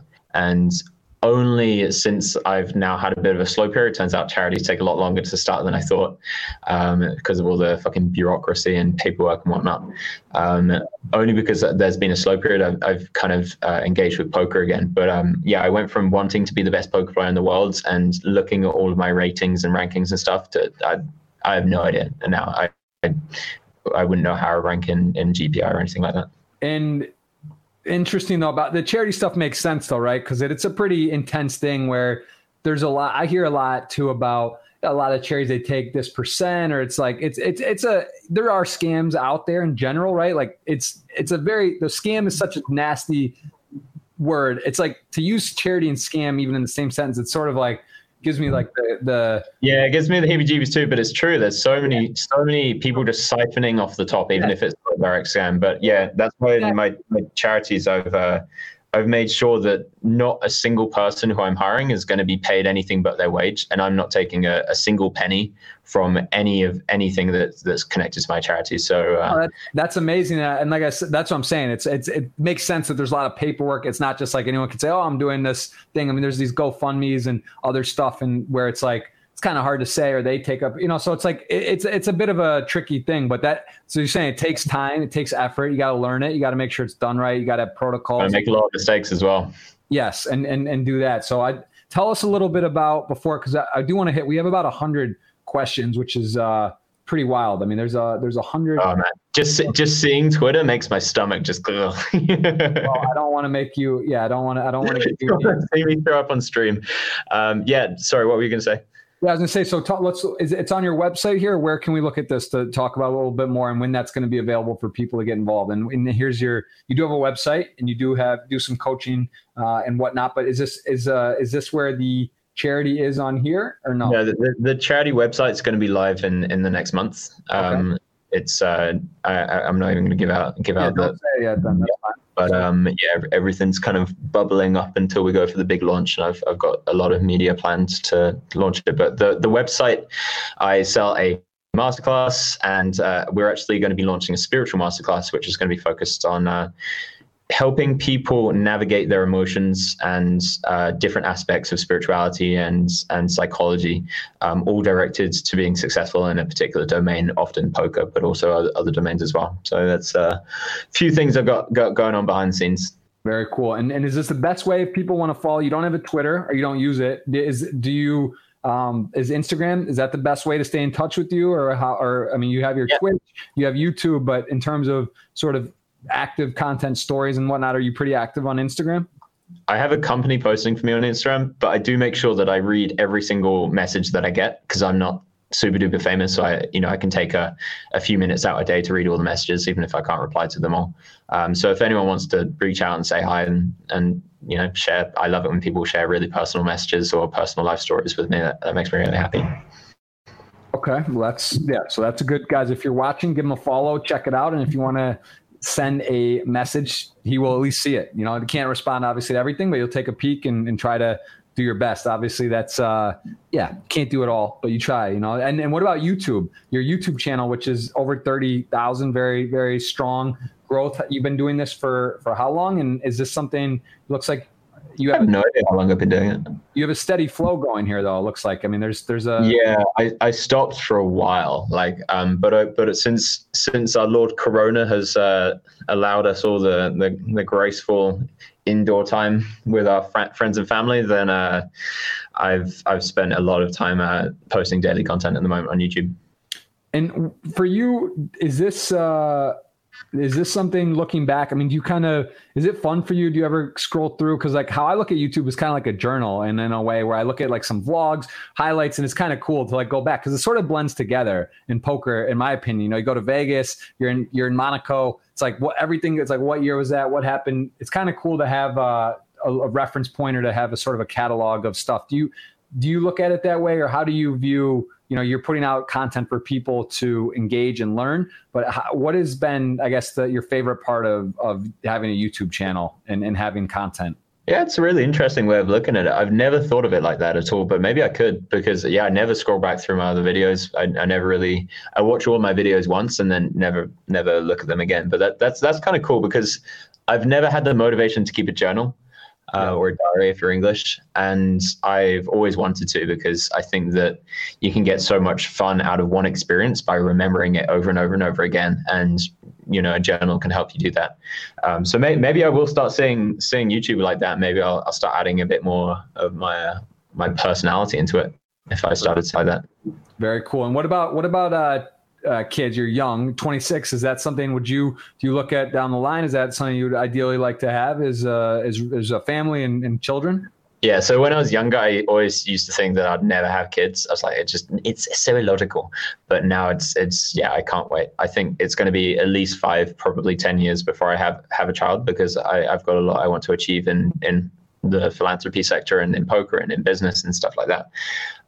But having now been with somebody that I'm absolutely in love with, that has really changed me as a person, helped me mature. It's really opened my eyes up to how beautiful it could be to have children. So for you, was it as life-changing as they say it is? Yeah. I met my now wife at Burning Man. So we got a Burning Man. That's sick, man. Can't really, no way. That on the playa I love. They say there's no love like were you both sober? What's that? Were you both sober? Yeah. When you met? Well, she was. I actually, it's funny because I met her at like 7 a.m. and she was doing the sunrise sort of routine, like get up at 5:30. I was doing the other routine, the late. I love that. That's my favorite moment in any festival, watching about 6, 7, 8 a.m. when the only people that are up are like the yogis and the people on MDMA that are coming down. It's such a beautiful watching them interact, being like, hello, how are you? And they're like, Yeah, it was pretty crazy. I was actually with Philip Grusom. His bike got stolen and I was with him and I was on my bike and our group kind of was going to this other exhibit. And then I was walking with him on my bike. He was walking, I was just kind of rolling next to him. And then, my now wife walked by and I turned around and she turned around and then I went back over to her, started talking to her and Phil was with me. And hey, shout out to the confidence of being able to just turn around and talk to someone. That's 99% of people don't have that. Well, I had, it was a fun night. It was fun times, man. It was good. Burning Man, have you not been to Burning Man? I look like the kind of person that might live there, but it's not. I've never been. You should, once the world gets back in order, you should take a peek there. I think that would be a fun. You would have a good time. I think anyone would have a good time, but just extra, like your sort of vibe definitely has that sort of flow to it. I think it'd be worth checking out. I would say put it on your calendar for the future. Speaking of COVID-19, it's almost become numb. I've done a fair amount of podcasts during the time, like to check in. It's almost at this point, like, I don't want to say it's just kind of like, all right, it is what it is, but how has that impacted you? Have you had any difference in lifestyle? Is there any sort of extra, message or learning you've had during this time or what you would say on the overall situation? Yeah, it's a good question. I've got a few conspiracy theories that I'm not going to mention that I have about COVID-19. I've seen some things behind the scenes that I'm very skeptical of it all, but obviously it's a very serious. My wife's in your camp. She's very. Oh yeah. She's USA hasn't been in the moon. This type of stuff, like that's a big one. Yeah, that's a big one for sure. But no, I hear what you're saying. Obviously, there's it either is or isn't, right? Either something happened, or it was an accident, or it wasn't. It's kind of ace king to queens, most likely. Yeah, right? I know what you mean. Yeah, it's really easy to get lost in conspiracy theories, so I try not to. But I do definitely hold a lot of secret opinions on that kind of stuff, and I've heard some things about COVID-19. But anyway, that aside, I've enjoyed the time so much. My life has got significantly better since COVID-19. And obviously you and I are both in positions of absolute privilege that, our profession is online. We're not affected by it. We're young and healthy. We're unlikely to die if we do get it. All of the disclaimers that it's a very serious problem for a lot of people, and to die of a disease is probably one of the worst ways to go. So it's not something to laugh at, but at the same time, to find the good in the bad.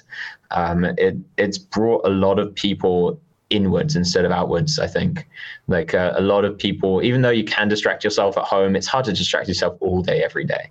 And I think a lot of people have had kind of their routine shoved in their face, being like, hey, you're not being productive. Hey, you're not being productive. Hey, you're not being, and they don't have any excuses now. They can't be like, well, I work all day. Right. So I think a lot of people have kind of turned to new skills. A lot of people have turned to spirituality. A lot of people have turned to connecting with other people. Yeah. I think a lot of really cool things are going to come from COVID-19.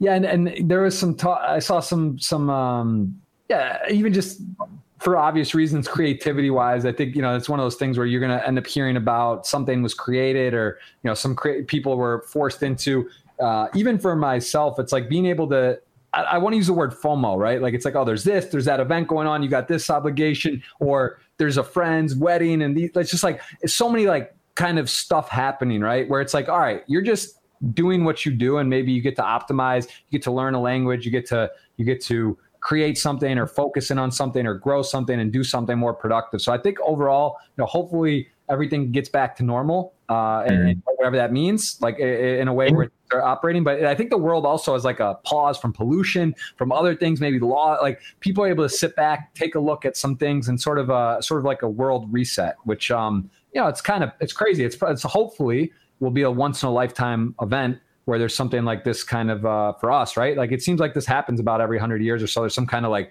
the Spanish flu or some sort of pandemic that's like really makes everyone stop and pause. And I think now it's obviously with technology, it's the first time ever, right? Where everyone's like, it's like we're all stopped, but we're all engaged and there's information and everyone's sort of taking it all in at once. So it's a very unique and it's a crazy spot, right? So it's in a moment in time, we won't forget. Yeah, one really cool thing that's come from it, just last thing to say on it, is that homelessness, which is one of my charities is going to be tackling within the UK, has had huge leaps and bounds just overnight. And it's really, even though I think that the government's probably just going to put them back on the street, they've housed them temporarily for some amount of time to stop the virus from spreading throughout the UK. Okay. And it's set a precedent saying, this is what you're capable of. And now people can look at that and be like, well, if you could do that during COVID-19 when our economy is crashing, why can't you do it now? So what charity is going to be doing is a lot of political lobbying. I've been taking behind the scenes politics lessons for quite a while now.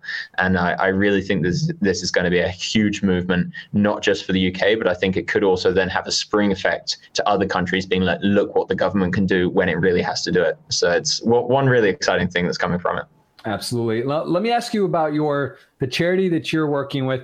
I know, speaking of Philip Grusom, Reg, Liberi, these guys, the Reg charity does a lot. And that's one of their things. They're basically saying, look, we're going to raise for effective giving. We're going to find a way and put it to the best place, make sure money's not coming off the top, or, do the best of the ability. And they've been very active, vocal, and involved in poker. What are your thoughts on Reg? How does your charity, how will it differ? What would be the difference between just sort of partnering or doing something and getting involved with Reg versus doing what you're doing? What is, talk to me a little bit about what the differences would be and what you think about Reg. Yeah, I don't know enough about Reg. I know the people, and every single one of them that I've met, including Liv, Philip, Igor, people like that, they've all just been such beautiful people, and they've all been so articulate and intelligent and good-hearted, and they've really wanted to do good things in the world. So I can't imagine there's much bad stuff going on in Reg. I just don't know any of the details. The difference for my charity, at least, is that what I'm envisioning is more of a movement. Although we do have a lot of very specific things that we're going to be doing to tackle homelessness. I've been in contact with a lot of the CEOs and founders of the top charities within the UK. Mm-hmm. And what we're planning on doing is bringing an organization to charity and philanthropy that has never existed before. Because when you get deep into the philanthropy sector, you start realizing there's actually so many charities and so many good people out there, but there's no organizational force apart from the government, and the government just sucked at that. They're good at other stuff. They're great at post offices and stuff, but they really suck at philanthropy because they need to put everything through law. They need to, it's a bureaucratic nightmare for actually trying to get stuff done. Right. Okay.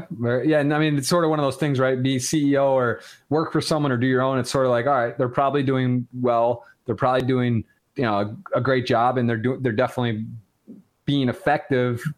but you're doing your own, you know what you want to do. You have your mission, your statement, the organizations you want to focus on, and you're able to really just take control. I mean, that seems to be what I hear you saying. And that makes a lot of sense. Yeah, that's the plan, as well as some technological innovation that we've got going on.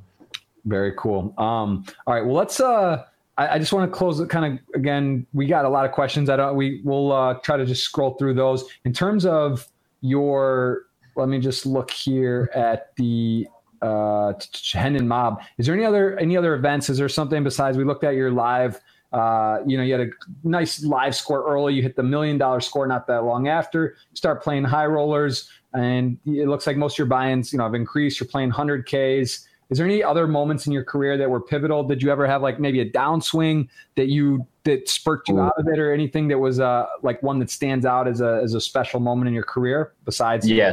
So two things come to mind. One is the incredible story I have for winning the Scoop main event, but I'll go for the more humiliating story, which is when I went broke. Okay. So it was sometime after I won that first 1.2 million score.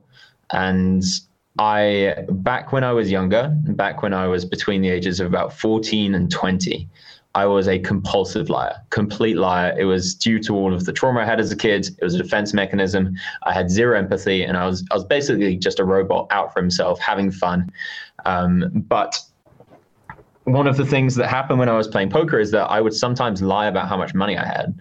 And I would lie not just to public, I would lie to my best friends, I would lie to myself, and I would lie to my girlfriends and stuff like that. And it was to do, looking back, it was to do with wanting to come across like I was super successful. Even though I'd obviously had a lot of success, I for some reason needed to come across more successful, and I thought it was plus EV to lie. And obviously it wasn't. It was looking back. What period is this you're saying? It was, so I stopped lying properly, probably like 3.5 to 4 years ago. So I think, I can't remember the exact dates, but it was probably the next 6 months after that big win in Monte Carlo anyway. So what I would do is, I had this bankroll in my head, the lie bankroll that I told other people that I had, and I had a real bankroll. But for some weird cognitive dissonance reason, whenever I would play a tournament, I would put in the amount of money as though I had this imaginary bankroll. So my bankroll management was just terrible. So I went from having, I can't remember, like 600K all the way down to having about zero. And I thought I had 40K, but I was so disorganized that some people didn't owe me 40K when I thought they did. And I put 5K into a tournament, and it was my last 5K. And it was a score you'll be able to see on Hendon Mob. It came first for like $180K or something like that. Oh, let's see. In Ireland, Dublin. No, it was in Monte Carlo. Oh, Monte Carlo. Well, I see you had the 1.2 million in May of 2015. 1.2 million. Yeah. So it was after this? Yeah, it was after that. But it was in Monte Carlo as well? Yeah. I can't remember exactly when it was. I see it. Well, 5K. Yeah, that's cool. Yeah. And that was my last 5K. And after that, I went on the most insane upswing.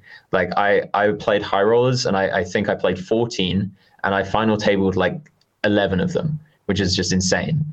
And yeah, it was absolutely insane. The universe really had my back on that one, but it's one of those things that I could just be sitting here now being like, oh yeah, I was doing really well, and then I just went broke, and I never made it back. I got really, really lucky at that point. It taught me some huge lessons about not lying, about being honest with myself, about bankroll management, about organization, all of these different things. But yeah, that's pretty humiliating to look back on and to tell people about, but got to be honest. It's part of your path, right? It's part of, like you said, I mean, maybe that was for the best, or not about what happens, how you react, and you made a conscious choice. Do you think if you were to tell someone that sort of lives a lie or constantly is doing that, similar, maybe a different scale or level, just doesn't matter, that they're just kind of caught in this trap of like just constantly doing that, and they may not have a chance to hit a tournament score or, some kind of thing to get them out of that. How would you tell someone that they could shift and just change and say, make a decision, I'm going to stop? How do you do that? That's a really, really good question. So I think that the first thing for me, being an ex-compulsive liar, was realizing rationally that almost no lie is plus EV. almost no lie is going to be best for you in the long term. It does some stuff. It changes who you are. It changes how you act. It changes how people perceive you. And some people are so perceptive to liars that they can just sniff one out by just looking at them or hearing something that they say. And the negatives that come back from spreading lies come back to you in ways that you couldn't possibly imagine. So I'd say as soon as you understand that rationally, every single lie you have, especially to the people that are close to you, but even to strangers on the street, unless it's in maybe like self-defense, if someone's like, have you got any money? And you're just like, yeah, I've got this £50, you throw it and there's, you've got more and they might kill you for it, except whatever. Unless it's a very extreme scenario, trying to hide nuclear codes or something, then it's every single time going to be in your best interest to tell the truth as best as you can. And as soon as you come to that conclusion rationally yourself, then what I did is, even though I was a compulsive liar, I would stop myself mid-conversation and be like, hey, guys, this is really, really embarrassing. But the thing I said like 2 sentences ago, that was a complete lie. I'm actually, not as successful as that, whatever, and that happened many times. For me, that was the way that I got out of the circles. I pretty brutal forced my way out of it. Interesting. Very interesting. I see we have John Duthie in the chat saying, always been a fan of Charlie. Frustrating to play against, but always challenging. Good job with the charity stuff. So it's nice to see John checking in. Hopefully get him on the podcast coming up. He's definitely a legend of the game. Been around. Always a pleasure to play against John at the table. Yeah. Gentlemen, right? You guys you battled a fair amount? Yeah. I remember a few hands we played against each other in a 25K.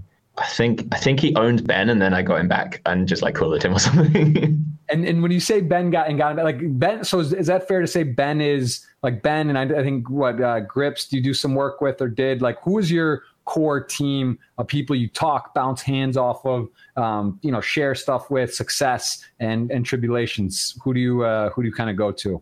So quick shout out to Grips, because he was the only person whose content I really watched. I never got any coaching. I got like one session of coaching ever. And I never watched any of the training videos. I just taught myself. But his bankroll challenge videos, which I think are still up on YouTube, taught me how to play successfully to the point where I could still beat 1-2. And that was the only content I was watching. So shout out to him. I wouldn't have had anywhere as good a career as I did without him. Ben and I worked our way up so I started kind of coaching him when he was at 10 NL, and now he's playing the super high rollers, had super loads of success, but he's turned very GTO recently, which is very good for him. GTO can be very powerfully used if in the right circumstances, but it does mean that when we're speaking hands, we're talking another language. But we're going to start connecting again on speaking hands. But apart from that, I don't really speak to anyone about poker. It's funny. I just was scrolling through, I think it was 2016, and I believe you might have cashed us too. But I remember I'm just looking at Ben Heath and looking he's had a ridiculous run in success, but I think we were in I think it was this one. Yeah, a 25K. And I remember losing a hand to him, but it was like ace-3 of hearts to kings. But I remember you being on the rail there. This was, I don't know if this was his breakout, but like maybe early on when he was playing the 25Ks, but you guys were, what was that? Where was that? It was Bahamas. It was Bahamas. I mean, it wasn't a huge score, but I think I'm just looking like it was early on. I do remember that. I remember vividly your tie-dye pants on, and you were there railing them. And I was like a big, these 25K PCAs were one of the better 25Ks. That was a huge one. Oh no, wait, I'm thinking of a different one. Okay, never mind. I don't remember that. Actually, this is the one where Sean Winter. Oh no, that is the one. I remember that one. Yeah, he screwed over Timex. Yeah, he got when he had half a stack. He bought and then he took $1 million from Timex. I remember being at the cage and seeing that payout go down. That was beautiful. Watching Timex just walk up and down super stressed. I love Timex, but watching him walk up and down super stressed after taking everyone's money for the last year is quite a beautiful thing to see. Right. Like, yeah, those are big swings, right? Those kind of sweats can make or break. But yeah, no, I just remember you guys being, this was kind of, I guess you had sort of just gotten through or sort of breaking into the scene and the high roller scene at that level. But I know you and him are very close. And obviously, yeah, you guys have had a pretty storied career already. And Ben, how old is Ben? He's your age as well in that ballpark? He's 28 as of 2 days ago. 28. Okay. So that's your crew, right? That's like your main, you would say though, that's sort of like your core. Yeah. I wouldn't say I have a poker crew anymore, but he was the only person I really spoke hands with Okay. All right. Well, I'm fascinated. I'm definitely going to be looking at the charity stuff and talk about a bit here on you've posted action on Stake Kings. Do you sell anything? Do you do directly to friends? Do you do any of these other sites? Like what type of ways do you promote? Like, is that something people can buy? Like if I want to sweat, obviously not a bankroll challenge, but like when you play a schedule, do you post any action anymore? Or do you just have people you deal with, or you do your own? Yeah, I'm completely staked at the moment, but because I don't want to take the swings because of my charity. But that is a good point. I completely forgot Stake Kings existed. I've made quite a lot of people a lot of money, and I love selling on Stake Kings. I usually did it at zero markup, so I'll probably get back on that. Come on, man. Listen, if you want to be in Twitch, you gotta give them a little taste. Give them a sell. That's happen at $1. Get 1,000 people, have a little action, and they live and die by the flips and the bad beats and the celebration. So you gotta don't forget about that. I just gotta give them a shout out. I love this site. Little promo shout out. All right, let's take some questions. I think we've covered a lot. It's very interesting. Again, I do feel we have a lot of similar overview, like kind of look and just how we approach the game and the energy type stuff. Like we're definitely both into the energy type stuff. Yeah, we're definitely in tune on that. So just to run through before we take the questions, Hendon Mob guys, check them out. Very, very illustrious career. Instagram, that's the best way. You said you have people posting for you, but you do take a look at the messages you want to get a hold of them. You have a Facebook page. I don't know. Are you active on there? Do you do? Yeah. I'll read messages on that too. Facebook, YouTube. This is where the highlights and also Bankroll Challenge in particular right now, which is hot, kind of you're on your way. You hit that kind of inflection point. I mean, it's a big deal, right? It's like to get over a certain amount, it becomes much more feasible because you could be stuck at $50, $100, $200 range for a long time. So you feel like you made a little bit of a breakthrough? Like this could kind of exponentially? Yeah, it definitely helps. I realized I've just been getting, I was about to use a horrible word, but I've been getting destroyed by the rake in PokerStars Zoom. So actually, but the bankroll should be a lot bigger. And I haven't been even paying attention to rake back because I haven't been adding on to the bankroll. But I feel bad that I've been playing so much PokerStars Zoom and other people have been playing it because I've been playing it. And then I finally just looked at the rake and I've, oh my God, that's ridiculous. That's actually just like stealing. And I wouldn't recommend people play on PokerStars if they're in the microstakes. And there is a good option though. Party Poker, man. Give a little love. John Duffy's in the chat. Like, throw us a bone. Charlie, what's going on? What do we need to do to get you over to? You said you're talking with someone though right now, right? So you're kind of my heart goes to whomever has the lowest rake for the micro stakes, because I would only ever affiliate or anything for people who I can safely say would be the best option. So I'm probably not the best person to choose for a sponsor, just because I speak about so many controversial topics that a lot of companies probably won't want that connected to them. So I'm not really looking for a sponsorship or anything. All right, fair enough. That's pure. I respect that. All right, so again, Twitch, give them a follow. There it is, Epiphany77. Do you have any upcoming? Do you have a schedule set? Are you a wake up and feel how you are going to go, or do you kind of like say I'm going to stream these days of the week right now? What's your COVID-19 Twitch schedule? Yeah, fuck GTO. Just see how we feel in the day. Just fire it up, do it live. All right, I like it. I respect that too. So and you have a website. Tell me a bit about your coaching, what that entails. Before we take questions, what can people expect if they were to go on your website and look to get the masterclass? Yeah, thank you, by the way, for all the shout outs. That's very kind. No worries. Yeah, man, it's good. People need to know what you got going on. That's what we're here for. So the poker masterclass and the spiritual masterclass that's coming up are the two things I'm genuinely the most proud of by far for the content. My opinions are quite strong when it comes to poker content and poker education. I really think that the poker world has just got it completely wrong. I think that we've got this mass brainwashed idea of how to teach poker, and that's one of the biggest factors of why there are no new up-and-coming geniuses, because they're all learning from all of these different streams, and instead of learning how to think or learning about the other parts of the game, that maybe the mental game, maybe the spiritual side, maybe keeping motivated, maybe meditating, stuff like that, they're just being taught, okay, here's a spot and here's what you do in that spot. Here's a spot, here's why you do that in that spot. And it's not structuring up a thought process. And what I do in the poker masterclass is I say, okay, here are some examples of things that people think that are just absolute nonsense. Bring it back to the basics. What is your opponent's range and how do you exploit that? You don't need to balance. You're playing 2-0. You're playing 25-0. You don't need to balance. Come on, get out. Like I can open different pre-flop sizes and nobody's going to notice for probably like 20,000 hands. So why are people balancing on 5-L against people that don't even know what balancing is? And it's so I have some pretty strong opinions, as you can tell, and I really believe in teaching people to completely get rid of the mess, streamline their thought process, bring it up from stage one. Here is a range. Here's what you do to exploit it. Here is a range. Here's what to do to exploit it. And I teach people how to go from 2 to 25 now in the first poker masterclass. And I've had people being like, "Oh my God, I was a losing player for years. I took the masterclass and now I've just started crushing it." And it's okay. 10 hour masterclass. Very cool. I would like to check that out. I think that's something too, where I get caught. There's a lot of information out there, and it's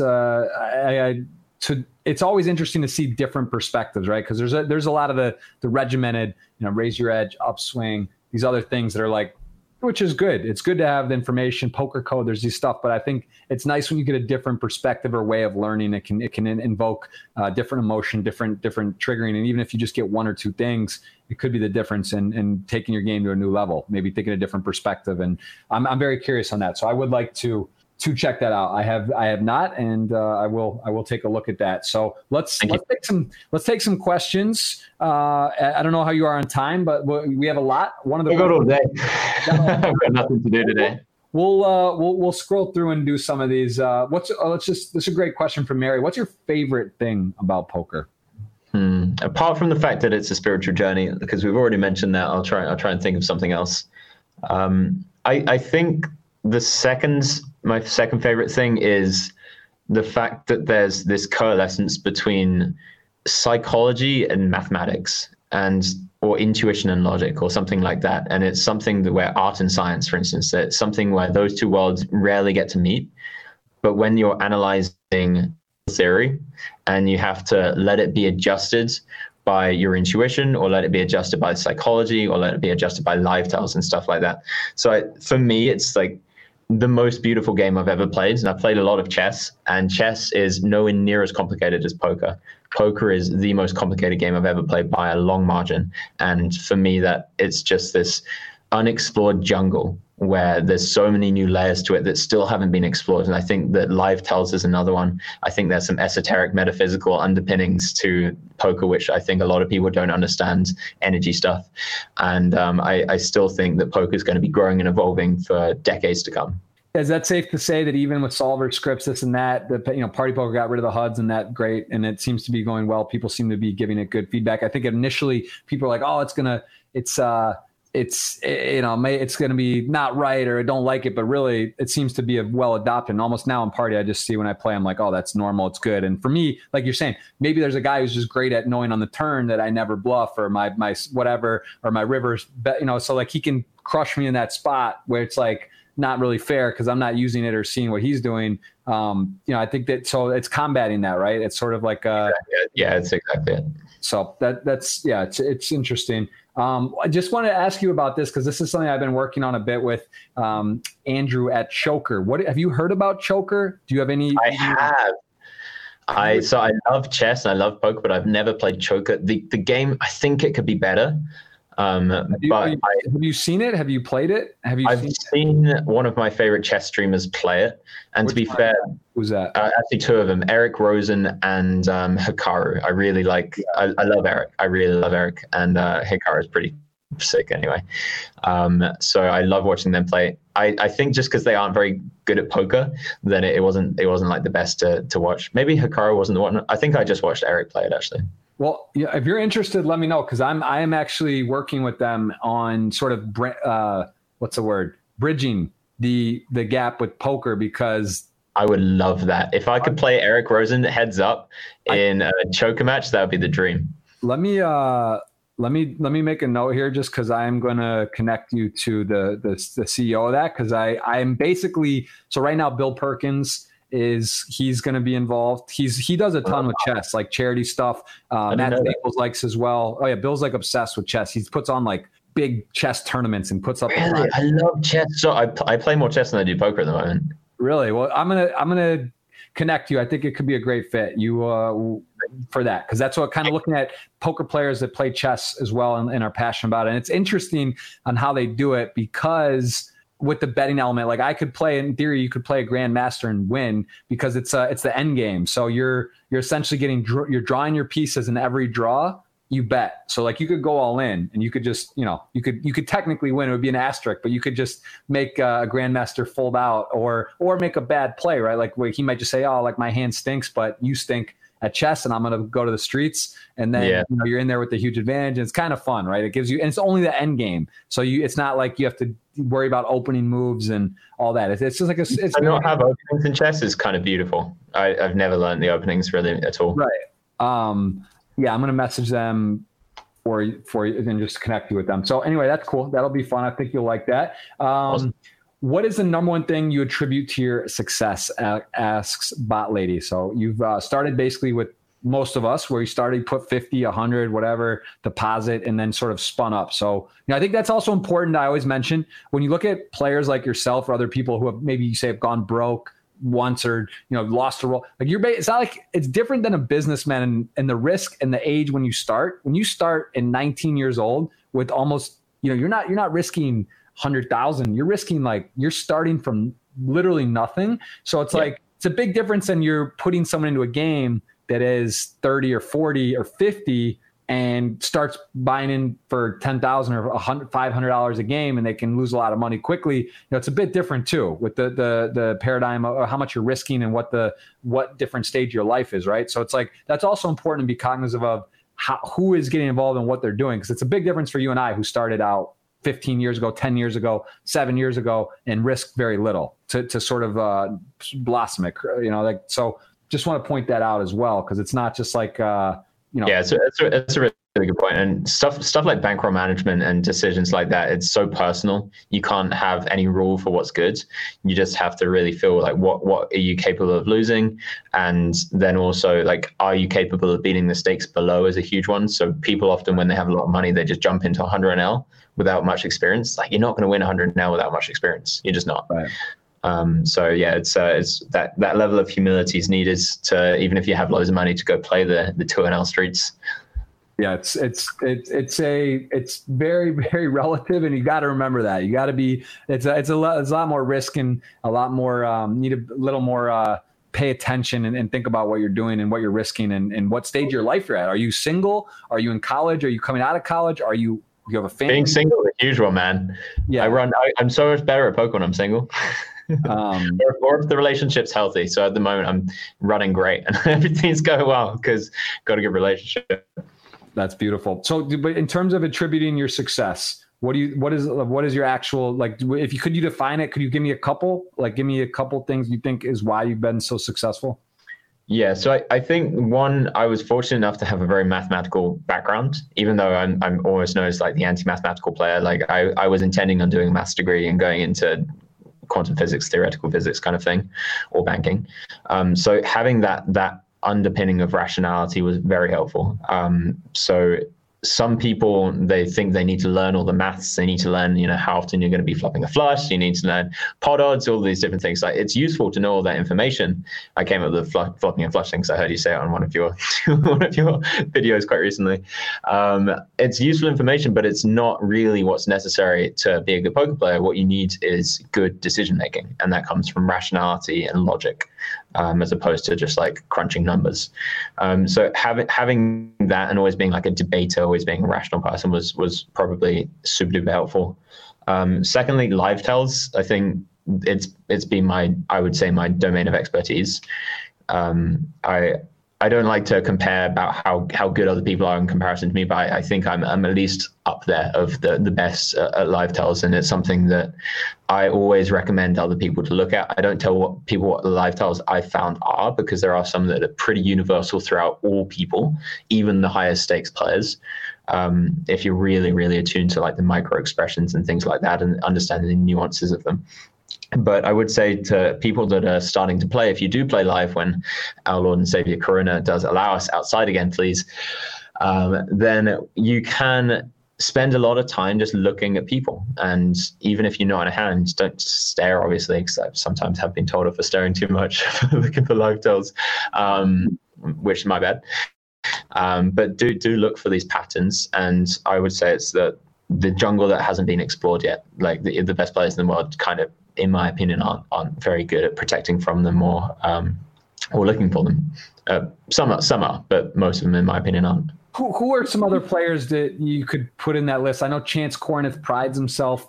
Chance is very, very good at live tells. He also likes other people to believe that he's even better at live tells. Right. I love Chance. Is there other guys that you would put in that category that really like sort of focus, pay attention, and work on that? One player that I'm super fascinated by is Bryn. He's a player that I don't understand. When I play against him, he does some stuff where I'm just like, that was stupid, man. That was so stupid. But, you know, I'm the exact same. I do some stuff and I'm just like, that was so stupid. And other people are like, that was so stupid. And I'm just like, yeah, it probably was. But when Bryn is in tune, I think that he is one of the best, if not the best poker player. I think his power when he's in tune with other people, he does some stuff that is just, I don't think the rest of the poker world understands it, and I don't think they understand why he's been so successful. So he's somebody that I'm very, very intrigued by. Igor's another person that I'm very impressed by. His understanding of the game mixed with his understanding of live tells and people has always been a pleasure to play against.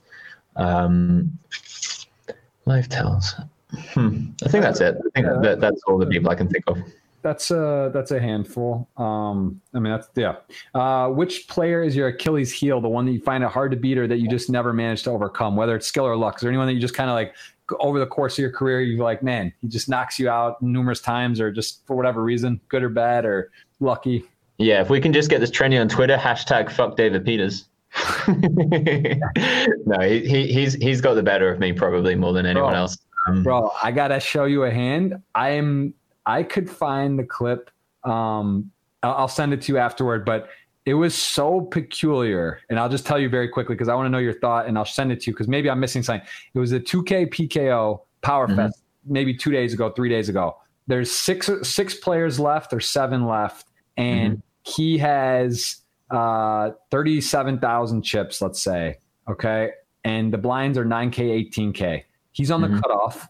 He min raises. So he has 1,000. He has 1,800 chips behind, and he has a $2,800 bounty. Okay, I have like 340,000. I'm in like fifth or fourth or something, and this guy Pavul is on my left, and he is in the small blind. I'm on the button. I go all in, right?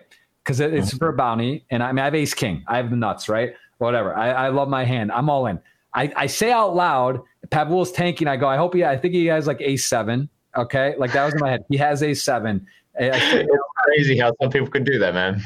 I say it. He goes all in, and the big blind is Anatoly Filatov, who has around my chips, folds. David Peters tanks down, and it's like $1,000 pay jump. Okay, this David Peters, the guy's playing $1 million buy-in tournaments. He's getting a zillion to one. It's like 1,000 pay jump, but he's basically forfeiting the tournament.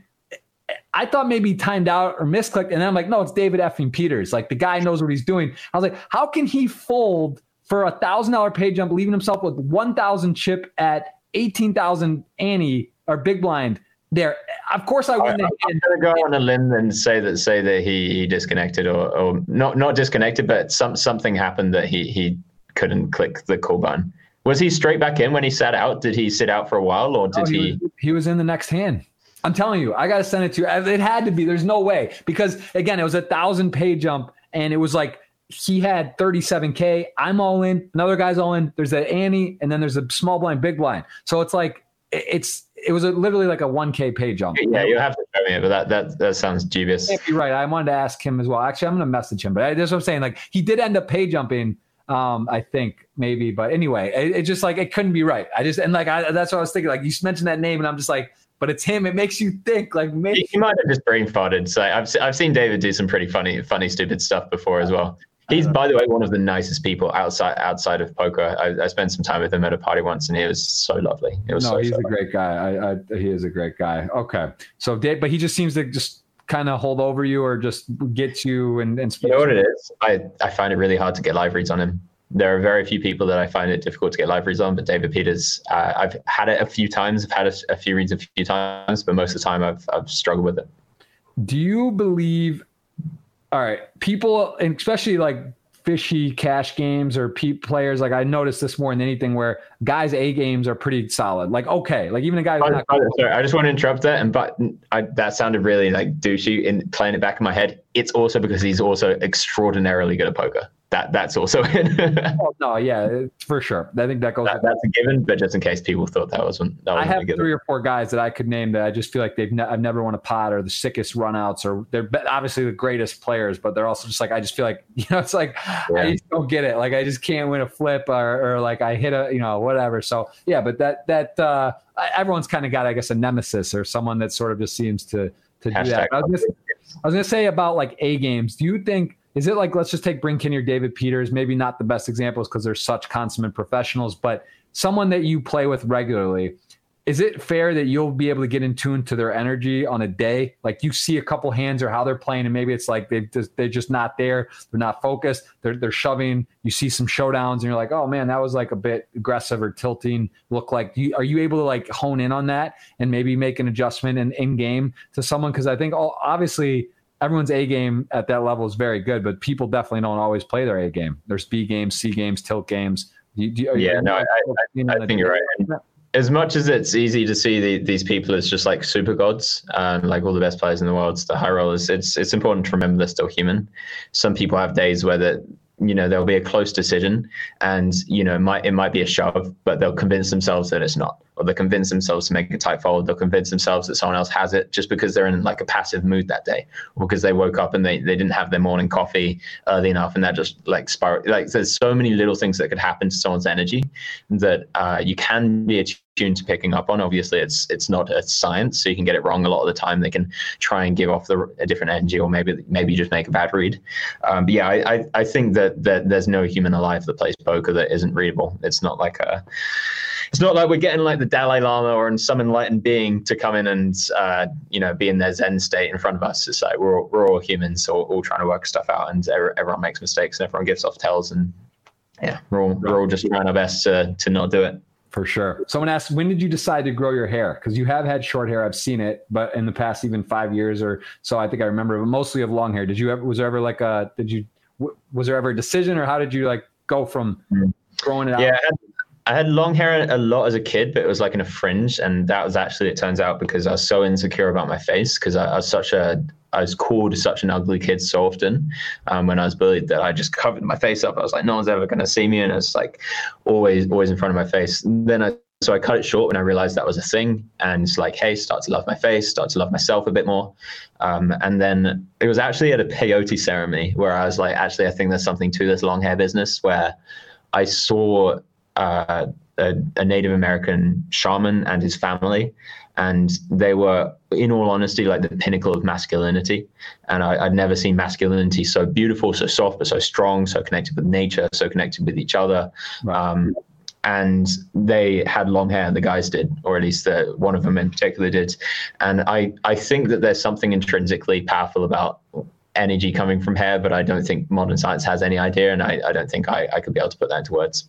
I like how you say you go, and when you meditate, you put your feet on the ground, because I've heard this before about touching earth and grounding, and I do believe it makes a ton of sense, right? It just makes... evolutionarily, it does, yeah. We're not meant to be living on concrete. Right. So it's sort of, I like that. I like that thing you mentioned as well, and I've heard people say that, and I try to do that as much as you can. Do you prefer playing online or live? Live, love it. Love it. Love talking to people, love getting tells, love joking with people. You can get reads on who wants to talk and who doesn't. Yeah, there's just so many new things that come when you're playing live. Online is great, but at the moment when I'm grinding by myself, especially, it's not as fun as it used to be. And what percentage of when you're playing now online are you on Twitch? Like, when you're playing, are there times where you're like, all right, this is playing super high stakes stuff, I'm just Matrix, no chat? And then how do you balance between streaming when you're like, all right, you're playing online, how much of it are you streaming, how much of it are you just not streaming? Yeah, it's probably like 50-50 at the moment, maybe like 60-40 not streaming. The 500 Zoom stuff I'm recording, but I'm not streaming because I feel like I get too distracted and I'm really in the zone when I'm playing Zoom. Yeah, that's tricky too. Like, because it's just you're in every hand every second. You can't be on a chat doing. Yeah, exactly. And Sundays, because I don't want to give away my party poker screen name, then I'm not streaming there either. Okay, makes sense. Someone, what was the most difficult tournament you've played, and why? Do you have one that does? I mean, it just kind of all blend together. Was there ever one that was just such a grind? Maybe you were sick, or you had to come back from a tough beat and be short. Like anyone that really was rewarding or challenging that stands out? When you phrase a question like that, then the Scoop main event was by far. Day 3, I went in as the shortest stack on the final table. I short stacked the whole way, and about an hour before we're about to start, about a third of Mexico gets a power cut, and Connor Drynen's in like the similar area to me in Playa del Carmen, and he's messaging us just being like, I'm hot footing it over to a different city, and he's on the final table as well. And about half an hour, it was actually, I think that happened about 3 hours before the final table, and about half an hour before the final table started, the power came on in parts of the, I don't understand what was going on. Our flat still didn't have internet, so we had to then take hostage in a cafe. Halfway through the final table, we're now crushing. We're like 1 of 5. The internet of the cafe goes out. And that because we told them we're playing poker, we didn't tell them how high stakes because it's Mexico. They're just like, yeah, we'll get to it in a second. And we're like, oh, I'm in a previous decision. Fuck. Wow. So I grab my laptop and I'm like, Ben, get the bill, please. So I leg it down in my pajamas down the streets of Playa del Carmen with my mouse banging against my leg, going into cafe. It's like, do you have internet? They're like, no. Do you have internet? I finally find a Starbucks. And I'm just like, do you have internet? Yes, no password, set up. Like people look at me just like, what the hell is this kid doing? And managed to get back just in time for that river decision. It was a fold anyway. But and then you got in that actual hand, you got out of there and went to different places, like you got able to get on and make that decision. Yeah, I got that extra disconnect time back, which was nice. Wow. So that is crazy. So that was that pivotal hand as well. Like you won that hand, or you got the. No, it was a fold. It wasn't a huge pot or anything, but I mean, I could have just lost internet for the whole thing. That's the thing. Yeah, easily. You basically just described like the first year of my Twitch in one moment. Like if you do the tour, like the places like in New Zealand or Brazil, like my wife's small town where. If you saw the escapades I was on to go to places, at one point I was basically in like a local Comcast of small Brazil in an office. Their dad knew, like playing from their office on a Sunday in like a random, like a little Comcast of some sorts. Like the stories, the places, the tilt I've had, that the low quality streaming of internet, and also it's like you go to a place and you're like, oh, I need 5 upload, download or whatever. Like, yeah, we got that, but it's not steady. You get there and it's just like, yeah, their peak at 1 second is 5, but it's really like 0.16. You set up a stream, you take out your laptop, you do all this stuff. And it's just like, it's just been so many, so much, it's not easy to travel and do the streaming stuff. But looking back, even though it's stressful at the time, I bet you wouldn't change it for anything. I would change a little, but yeah, not really.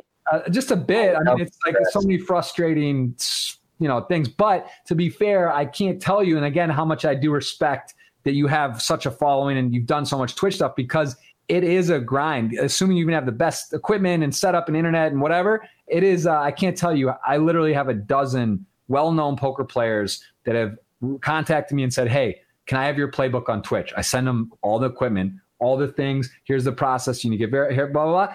Maybe if like a quarter of them do a few streams and that's it, and then the rest never even start. But it's a grind. Right. It's not easy to turn up, go live, have 10 viewers, 5 viewers on, sit there and not know what you're doing, not have nice overlay, not have a nice setup, and just like it's not for everyone. That's I'll say that, so it's it is big respect to the streamers that are grinding out there. I've been fortunate enough to not have to stream all the time to make a living, so I've been able to just take time off when I feel like it. But I know some people do it all the time and it's so tough.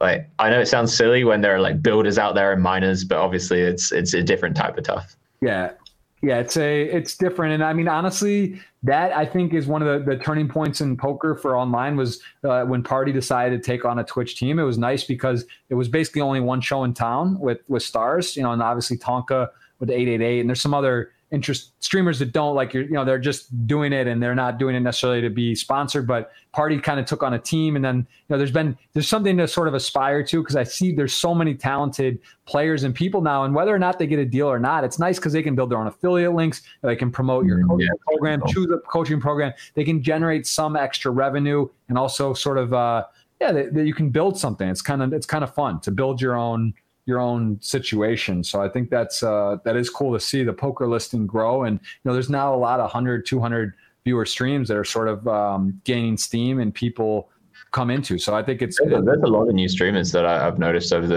last few weeks in quarantine times. Yes. No, there's a ton. You could start naming, there's a lot of, well-known or people within the poker community that have been around that are doing that. Do you have a crazy trip story? I would imagine maybe I don't want to, what's the word, lead you, but the one where you won the Sunday Million or chopped it and won over 200K and then took your mates to Amsterdam, would that be up there? I thought, are you sure they don't mean psychedelic? It could mean both. We could do anything. I definitely have both. So crazy trip stories in holiday. The Amsterdam one was definitely up there. When I'm at Hannah, that was pretty mental. They're such long stories, I probably won't go into them. Psychedelic trip stories, many. I would say that even though I was a big proponent of psychedelics for quite a long time, I spoke very publicly about them on lots of different podcasts and stuff. I'm now in the mindset I'm never taking psychedelics, and I think there are a lot of hidden dangers that people don't know about. And so if that question was about psychedelic trips, my advice is, unless you're with somebody that's an absolute expert, and I don't just mean somebody who sits in drum circles and with things on their wrists and says that they're a shaman. I mean somebody that's their culture is around psychedelics. Then psychedelics can be extraordinarily dangerous. Do you have any thoughts on ayahuasca? Have you ever been, and do you know much about that? Oh yeah, ayahuasca kicked my ass, man. she's a bitch sometimes. She's ayahuasca. I say she because there's a lot of like feminine energy around it, but it was my first deep dive into the esoteric realms. So I was a very skeptical person. I was very rationalist, very materialist, atheist, all of these different things, nihilist. And I needed scientific evidence in a lab to believe something. And then ayahuasca just kicked my ass, and she was like, well, here's loads of evidence to suggest that you're wrong about all of this stuff. And by the way, also stop cheating on your girlfriend, stop lying, and enjoy the next year of your depression whilst you learn your lessons. So it was a cool experience. So you have you've experienced. What about you, by the way? Have you tried ayahuasca or peyote or anything? I have not. I'm very aware of it. I have a lot of close friends that have done it either once or multiple times. I think it makes sense. I'd be interested in trying it, but I have not done it. And I've heard pretty good feedback overall about it. And I think it's important with the shaman, doing it the right way. It's from the earth, how you're respecting it. You're doing it for the right reasons, and you're doing it in a controlled, strong environment. It's, talking about drugs and stuff, it's always tricky, right? Because it's very, you got to give a lot of disclaimers. Yes. You got to, again, I'm not recommending it, or I haven't even done it, but I'd be open to doing it. And I think, yeah, I would also say that even if you do it with a shaman, the majority of shamans that you'll find that call themselves shamans probably aren't what I would say are up to scratch for doing the job. There are people out there that have good intentions, won't just be trying to take your money, but there's also a lot of people that will just be trying to scam you. Yeah, I think that's fair. I think that's fair in almost anything, right? Like there's anytime that, like we were saying, in money, anytime there's money or a market, like there's you got to be careful, because there's people have ulterior motives and not necessarily looking out for your well-being or for you to benefit. It's a tricky thing. So interesting. That sounds like you had a good. Yeah, I get it. I hear what you're saying, and you've experimented in the psychedelic world, but you're saying you're not a proponent, or you wouldn't recommend. You're just got to be very, very careful and understand what you're diving into. Yeah, some dangerous stuff out there, and it's kind of like babies playing with fire, with people in the Western world playing with psychedelics, in my opinion. But, yep. Someone asked, did you play sports? We already covered that. You said squash. What do you think about the postponed WSOP? Do you think that it might go online what would you think if Party Poker or Stars or one of these major sites just announced we're doing the exact same schedule online, WSOP mimicking it. Do you think that would make sense? Would that interest you? What do you think? Yeah, I'd play the hell out of that. If it got the same people turning up, which I'm not sure it would. I don't have too many opinions on it. It sounds like it probably will happen. I'd probably play a bunch of the tournaments because WSOP have such good structures. For sure. Yeah, I mean, for a Twitch perspective, streaming a bracelet that would be pretty special, right? Playing that would be amazing. That's such a good one. I'd probably stream a bunch of that. 10K or whatever. Yeah, it'd be very, very cool. So okay, very interesting. Yeah, we'll see what happens there. We'll take let's see a moment. A lot of questions. At what age do you know poker? We talked about that. Screen name on Party. Go yourself. Yeah, that's you're keeping that secret. Micro stakes challenge. So you're at 600 to the 10K. Is that correct? 6 something. Yeah. 6 something. Did you ever an aha moment in your life, where you just you shifted, you woke up, you looked up, and you said, you know what, I'm making some sort of changes? It sounds like you did say about the line and just sort of shifting that, but was that your aha moment, or do you have other ones that stand out? Yeah, there's been a lot of aha moments, often through psychedelics, although obviously still don't recommend people do them. But going from somebody who thought that it was in my best interest to do everything that was good for me short term to somebody that realized, or at least I feel like I've realized, that the best way to be selfish is to be selfless. And the best thing you can do to yourself, if you're in a position where you're not having to struggle to survive, is to give. And that seems to be the most fulfilling life that one can create for oneself. Okay. Very, very cool. Tell a funny story about a live event. Do you have a funny live event story? Probably. It's the top of my head. We can revisit it. There's plenty. Just have that background. You played with Kevin Hart, one of the most fun people on this earth. This person says, was it fun to talk to him? Did you engage in some fun banter? And was that a cool experience or whatever? Just another player. So this goes to show how ignorant I am to pop culture. When I first played against Kevin Hart, it was in 100K. I had no idea who he was. Absolutely never heard of him before. And I don't think I'd ever seen any of his films either. And he's obviously probably the most famous person I've ever played with by far. But when I met him, his energy was so vibrant and people were acting like he was very famous. So it's obviously he's someone. But he was always funny. That was one thing about him, that it never stopped. And that annoyed quite a few people. But he also had this really good ability to put on the brakes when he needed to put on the brakes. One thing, he did need his ego stroked a bit about how good he was at poker. And I think a few people were stroking his ego in that way. But apart that was when he was very drunk. And I think his egos come out when you're drunk. But yeah, he was an absolute delight of a human being.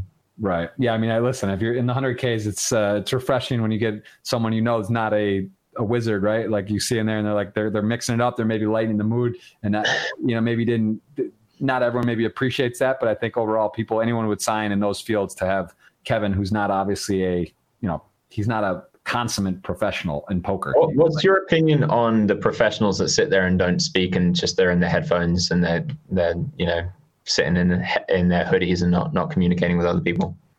I don't like it. I mean, I'll say this. I asked Matt Savage this question because he was on the podcast, and he's sort of considered the TDA main, one of the few that sort of makes all the rules or gets to govern the bodies. And there's a misconception, I think. And I give this example. I bring it up about the UK in particular, when I played at Dusk Till Dawn with William Kassouf, nonetheless, so a pretty big extreme of a character, but he's in every hand.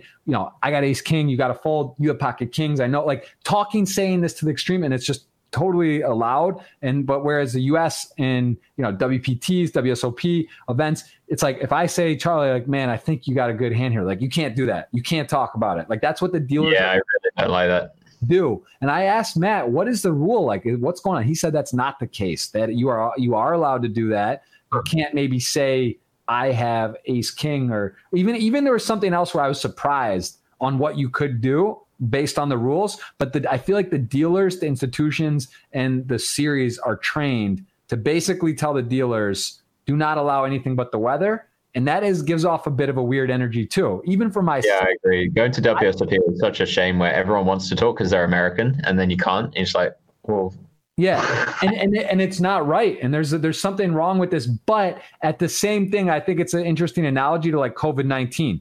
If you tell people you can go outside, stay 10 feet apart, that's a good point. It's like it's almost like a blanket statement to just avoid conflict and confusion because there's too much interpretation and fine line.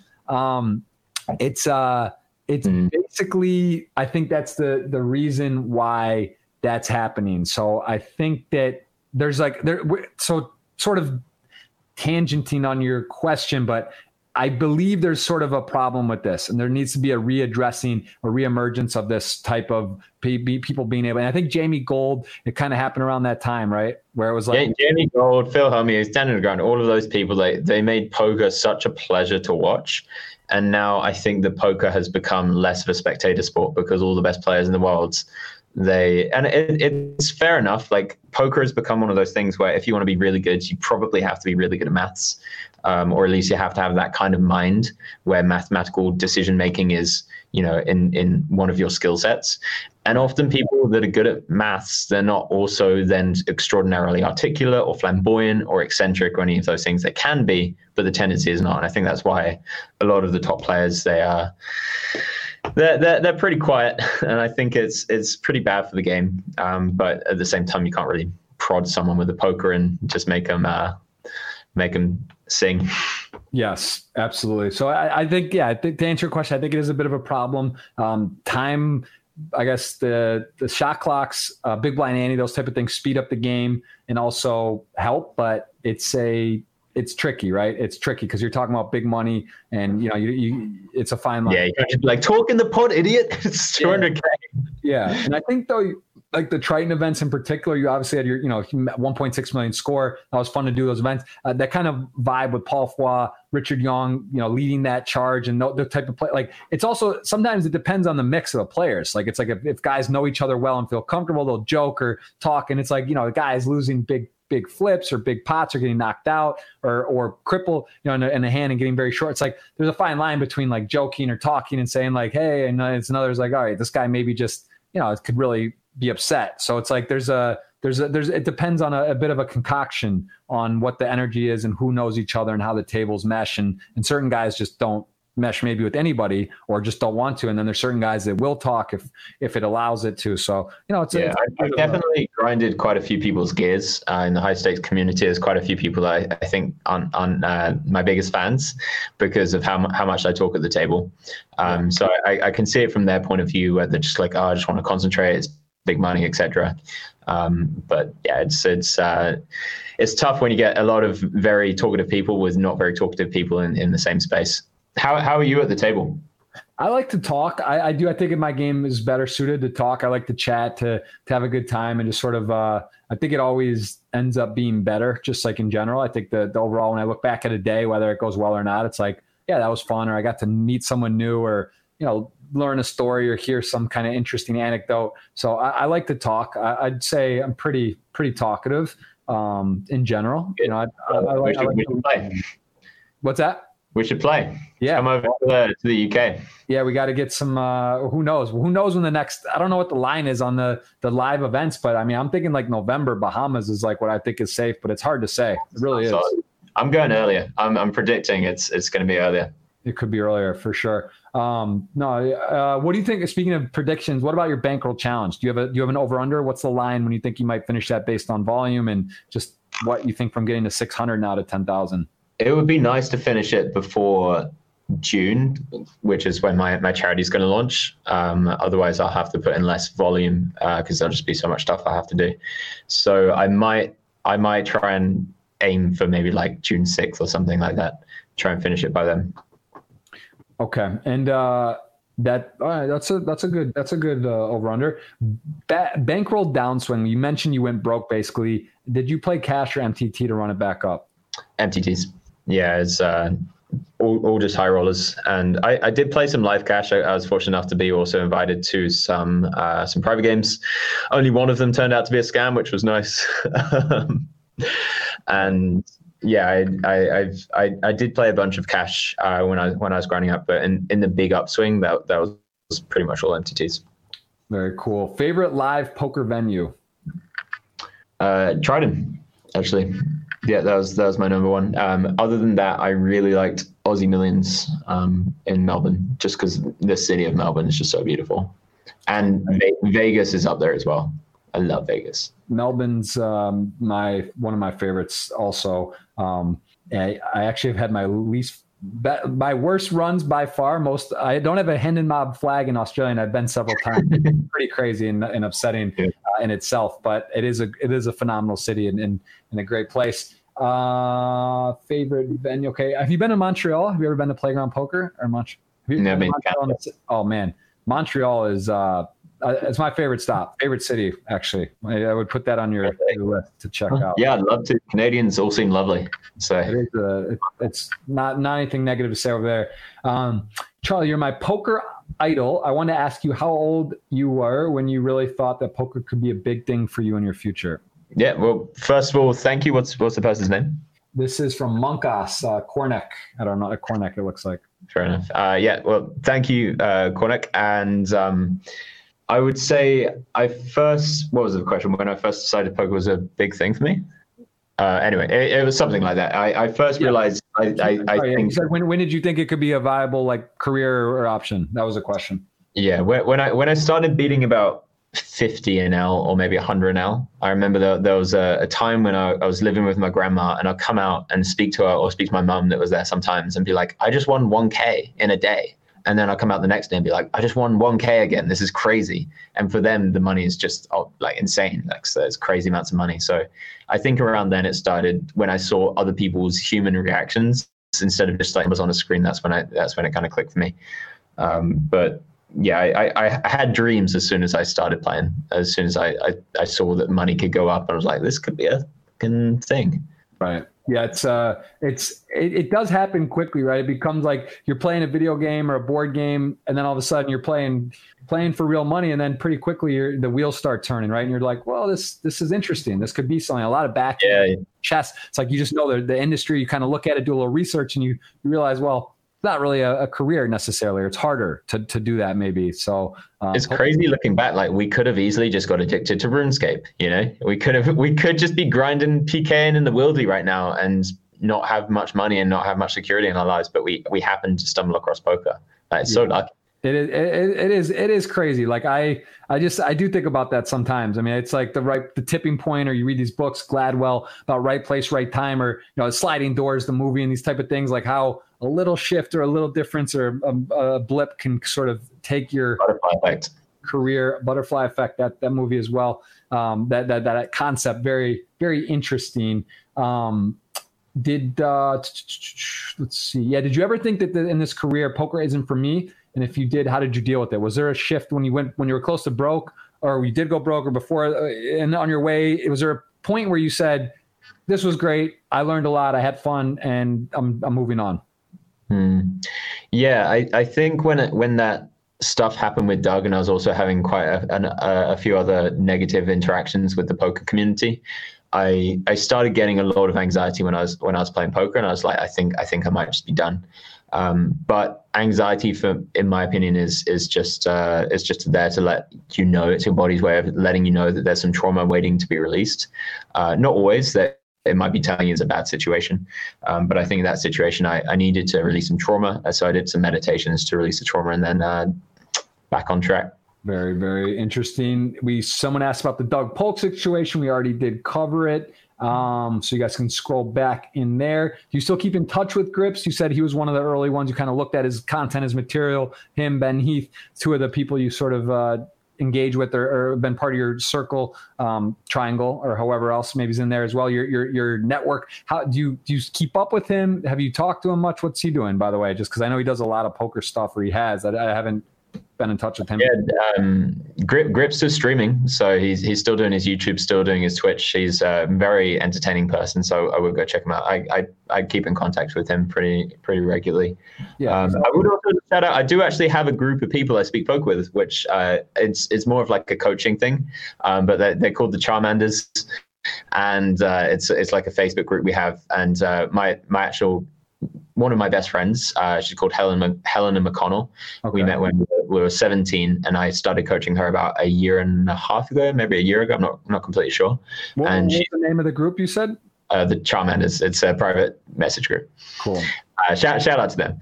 Yeah. And Helena's gone from 2-0 up to now she's beating 100-0 Zoom, which is very impressive for the amount of time. And her graph is just pretty insane. That's awesome. Yeah, that's the kind of stuff you seem, that's the things that you can look back on wins and trophies, but meaning someone who you care about and watch them sort of succeed and help them in that path. That's it's got to be very rewarding. I can tell that's very important, and you seem to really embrace that. What do you like to do besides poker? What are some things you really enjoy doing if you're not playing poker? Yeah, there's a lot. So chess is a big one at the moment. Politics is one. Charities is a lot. I sing opera, but also sing other things.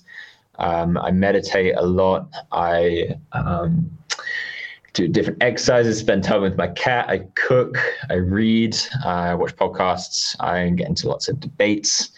I really enjoy that kind of stuff. There's probably a bunch more stuff. I have a lot of interests and a lot of like metaphysical things. I try not to speak about too much because the more skeptically minded people think you're mental. Yeah, it can go down a rabbit hole for sure. Yeah. No, okay. That's a lot. You got a lot of hobbies, so you keep busy. That's for sure. You're not sitting around twiddling your thumbs. You got full activity. I still got time to watch some poker YouTube every now and again. Very nice. Someone asked, where did you find your gorgeous girlfriend, Charlie? Gorgeous girlfriend. Thank you. She was, man, it's such a long story. So you could get the long version if you want. I'll give you the short version if you want. Too short because we have 100 questions. So I do want to, yeah. Yeah. So we met online. We started out just friends, even though we were like falling in love just from day one.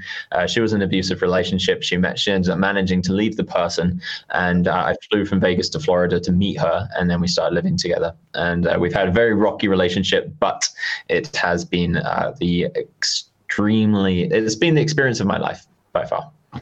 Very interesting. That's just one of the dating apps, one of the places to meet. Long story. Okay, let's. Listen,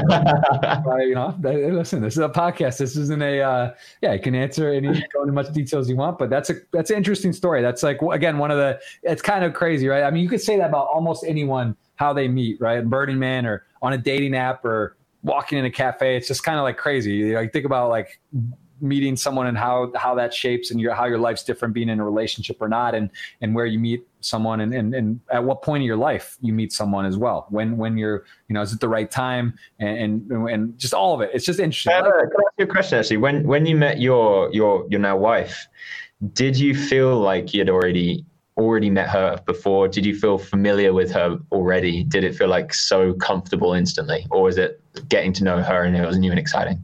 Yeah, no, well, I'll say this. When I met her, I did tell I said to my friends or people I was at Burning Man, I said I was going to marry her right away, like that day. Dude, you called it. I'll tell you an interesting story about it as well. This is true.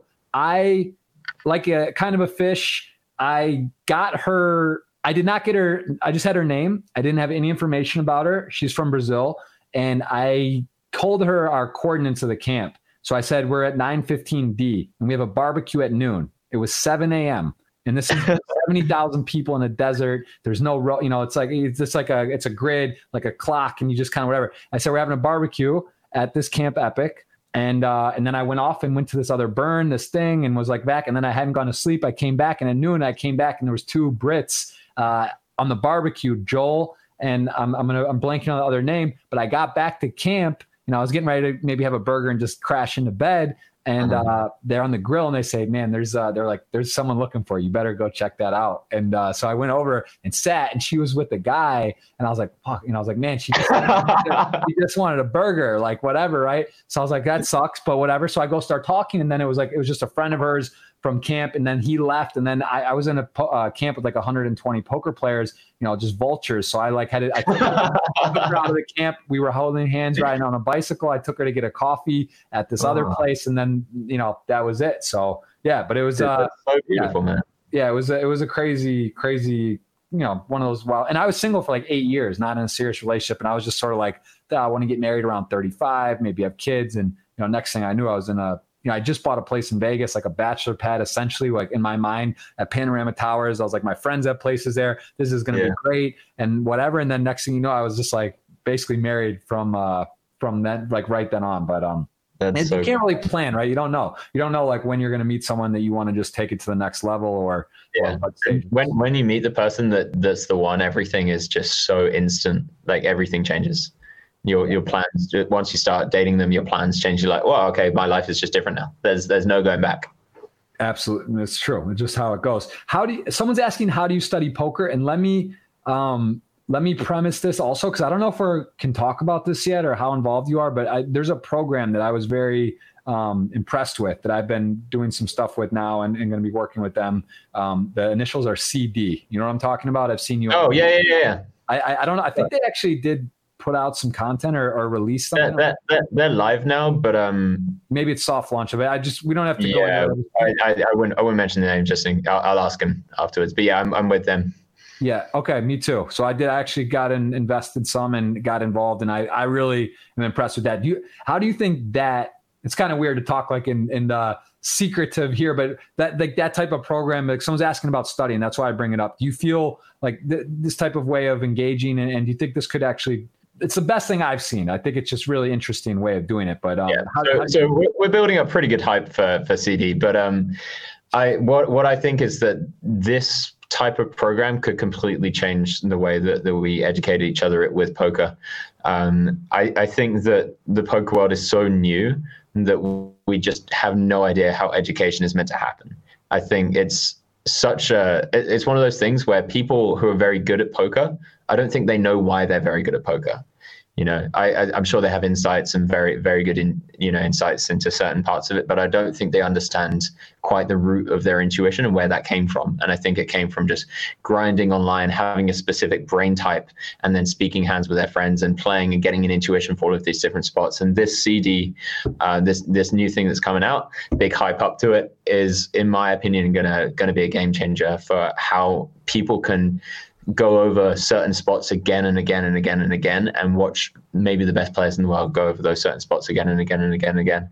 And interestingly enough, when he reached out to me, I was already, I'm starting a business after my charity launches, and part of it was going to be integrating a new poker software thing, and it was also exactly what he had done, but he had got it like 10 times more detailed and better than I was going to do it. So right.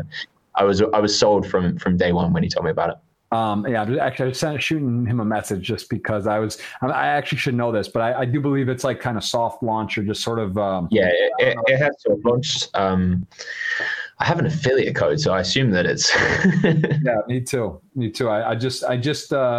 I think it's fine, but anyway, to talk about the study and that to me, like that type of way of learning though, where you're basically getting to watch others and then even maybe engage like how you would play in a spot versus a guy. To me, I can't think of a better way to learn than a nice visual way. Like let's say you upload a tournament of you winning the Sunday Million or the Scoop or whatever, and then like going through, because I think people get confused or misconception about poker because, like, look, man, like all the highlights, and you want to watch my Instagram or your Instagram, like beating kings to ace king, jacks to tens, whatever, right? Winning flips, coolering, holding, like these things. That's not really poker. People can play those spots, and those spots play themselves. The blind on blind, stack size differentiate, limping here, check raising here. Do you open 10-9 suited in this spot? Do you call a 3-bet with Jack 10 suited in this spot? It's so many nuances that people don't see in the highlights. Right. So like that, to be able to like take, if everyone could have access, like I think that's invaluable. I would pay to see Brinkini, to see you, to see Ben CB, to watch them actually like go through a tournament, upload a tournament, and then actually like go through it and watch how they did it, and then think about each spot, like, oh, what I would do here, and this is what they did. That kind of learning is like, you can't really like to find a way of doing that. It's pretty special, right? Like that to me, I think you can't learn any better, because then there's going to be spots where you're like close, because then you'll see a similar spot and it's going to trigger it. And it might not be exact, but you might look at it and be like, you know what, that's interesting because I 100% agree. Yeah, so I just think it's super, super. He said we can talk about it, but let's. Do you want to put out your affiliate code because it's your thing?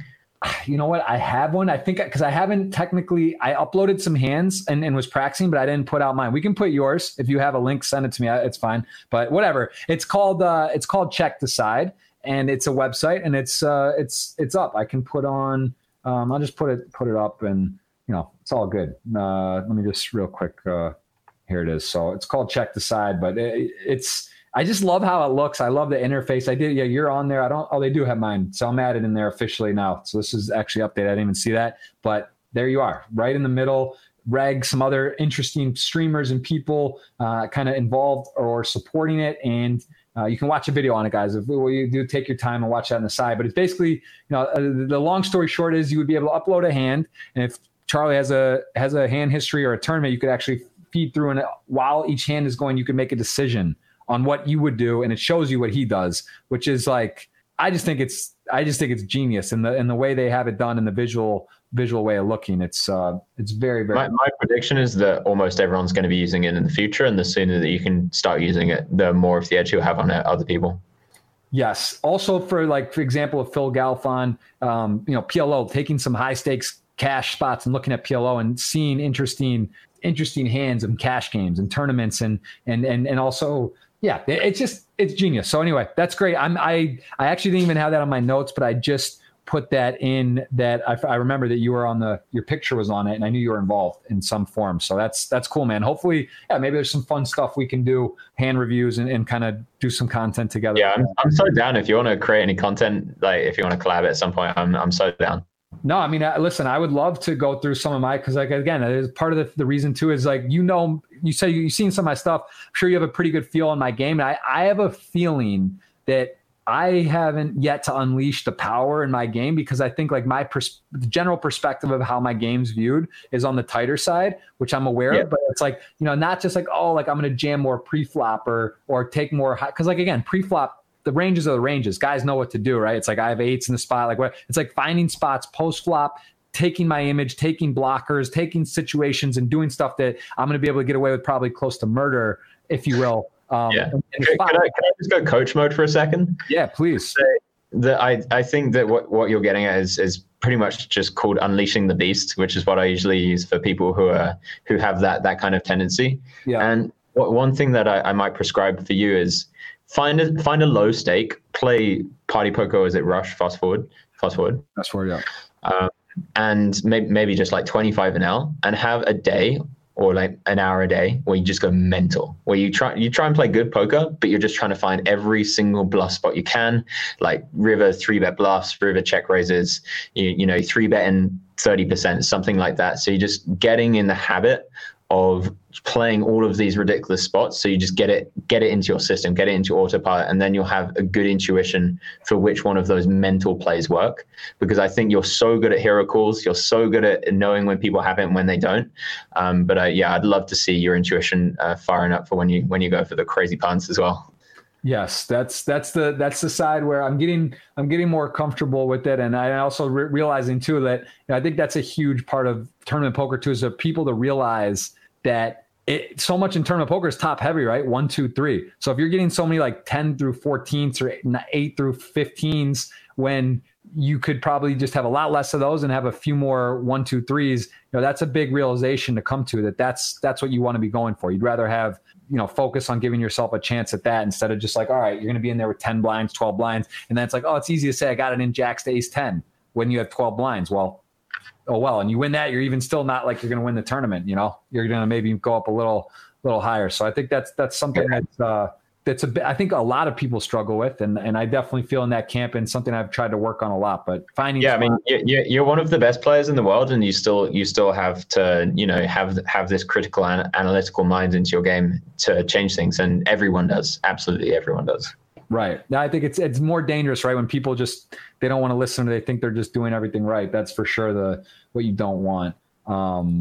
So, okay. Let's take a few more. I mean, this is actually I think you actually set the official question record. We're getting close to them, but we're just kind of tearing. So do you still love poker? Can I answer that for you? That's a yes. Please do. Yeah. It's my baby. I love the mistress. How many bad, do you have the biggest bad beat? Do you have one that stands out from a final table or anything that really live or online that was just so like crushing, like a sick beat or a 1-outer, or just something that call this overly positive mindset, but jab beats and I always remember my suck outs. I remember bad beats that happened to Ben because they kind of bothered him at the time. But for me, no. I honestly, I've ran so good in my career as well that there aren't too many big moment bad beats. Right. Give me a trick or a tip, like, because it is hard, like you said, even like Bankroll Challenge or these things where you're just so emotionally wanting to do well and perform and show people what's possible.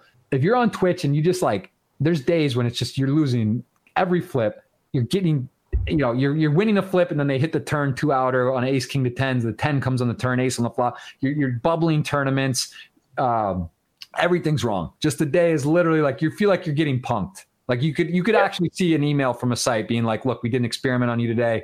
Thank you. Here's a yeah, you're like, that makes more sense than what's happening. Yeah. That would be like you're actually waiting for that.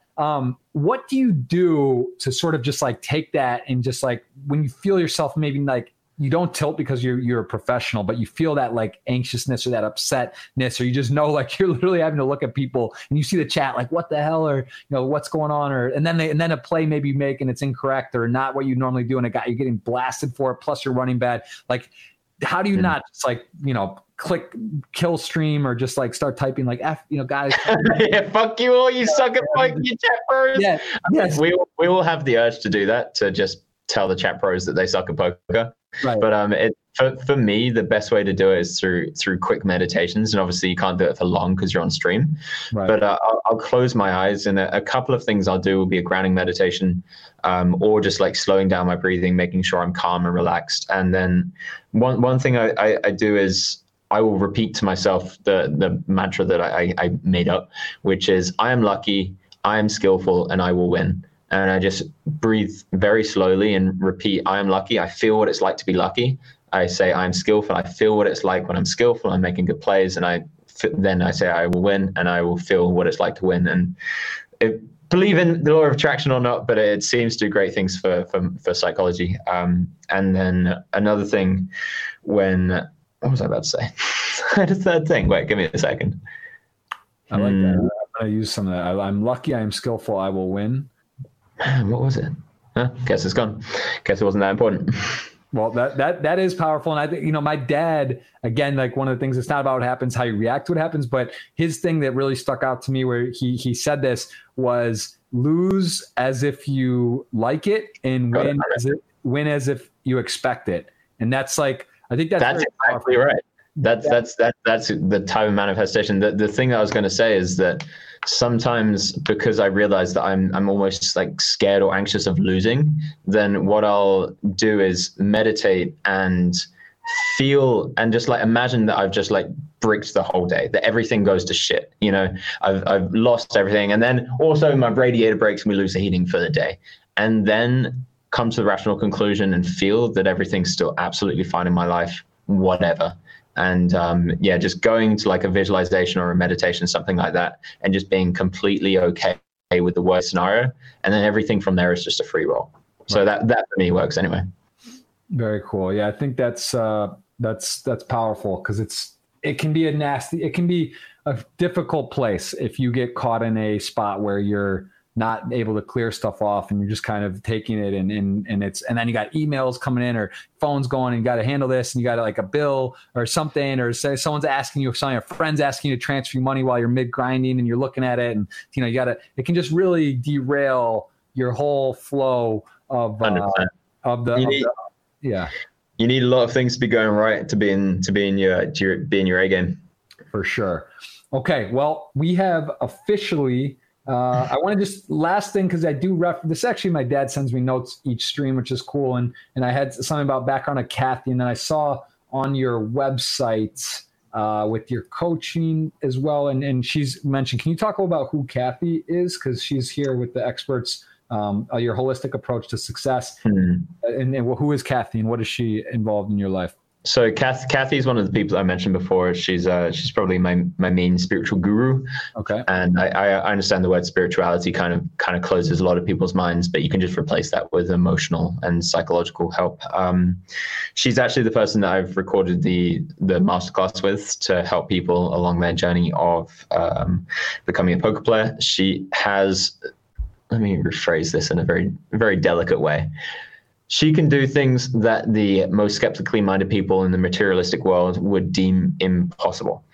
She can do things energetically that I previously thought impossible. I've tested it. I'm very skeptical. I'm a big believer in individualistic empirical research.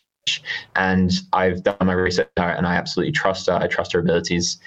So she's somebody that I'm joining up with in terms of making content, but also just getting her name out in the world. She does one-on-one sessions. So if anyone wants to do a one-on-one session with Kathy, she will absolutely change your life. She changed my life and the life of people around me, including some high-stakes poker players that have been extraordinarily impressed, including very skeptical people and open-minded people. Reach out if you want her email and I will give it to you. That's very cool. All right, we have covered a lot. I think you're either my longest podcast or the second, but to Mike the Mouth by it's right in there. This has gotten out of hand actually. How long is it? We could keep talking forever. I know time is valuable, and I know you you have a lot of different projects and things you're doing. So I do really appreciate the time. I do want to say I did find this, and I already did message Andrew Finan with Choker. So this is called the Choker Cup, and this is May 7th to June 25th. And this is how it's there's Hikaru. Oh, that's that girl that plays. Cortez or something. Botez. Yep, and Bill Perkins. We just locked him in as well for one, and there's a couple other. I know there's gonna be another poker in, but this is I would love to play that if I could. I think don't quote me on it, but I will put you in touch, and I think there's a good possibility because Bill was one.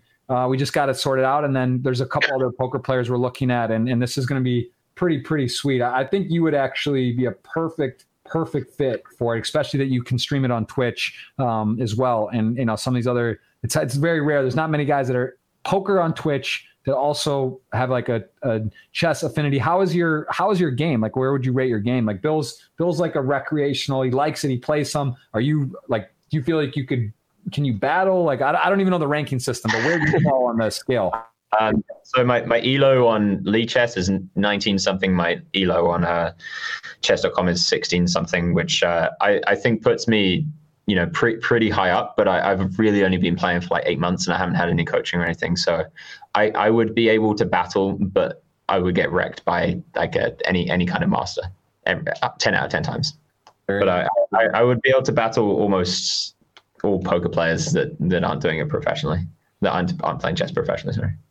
Choker, man, it's the real deal. I will say I am so impressed with the actual app, like the how it works, like the interface. It's cool, it's fun, and it's there's betting on each street, and then you play the end game of chess. So when I heard Choker, I'll be honest, the name's kind of cool because it's like chess poker, and it kind of merges. I like the logo, I like the whole feel, but it kind of sounds a bit kicky. Got to be honest. That's what I'm saying.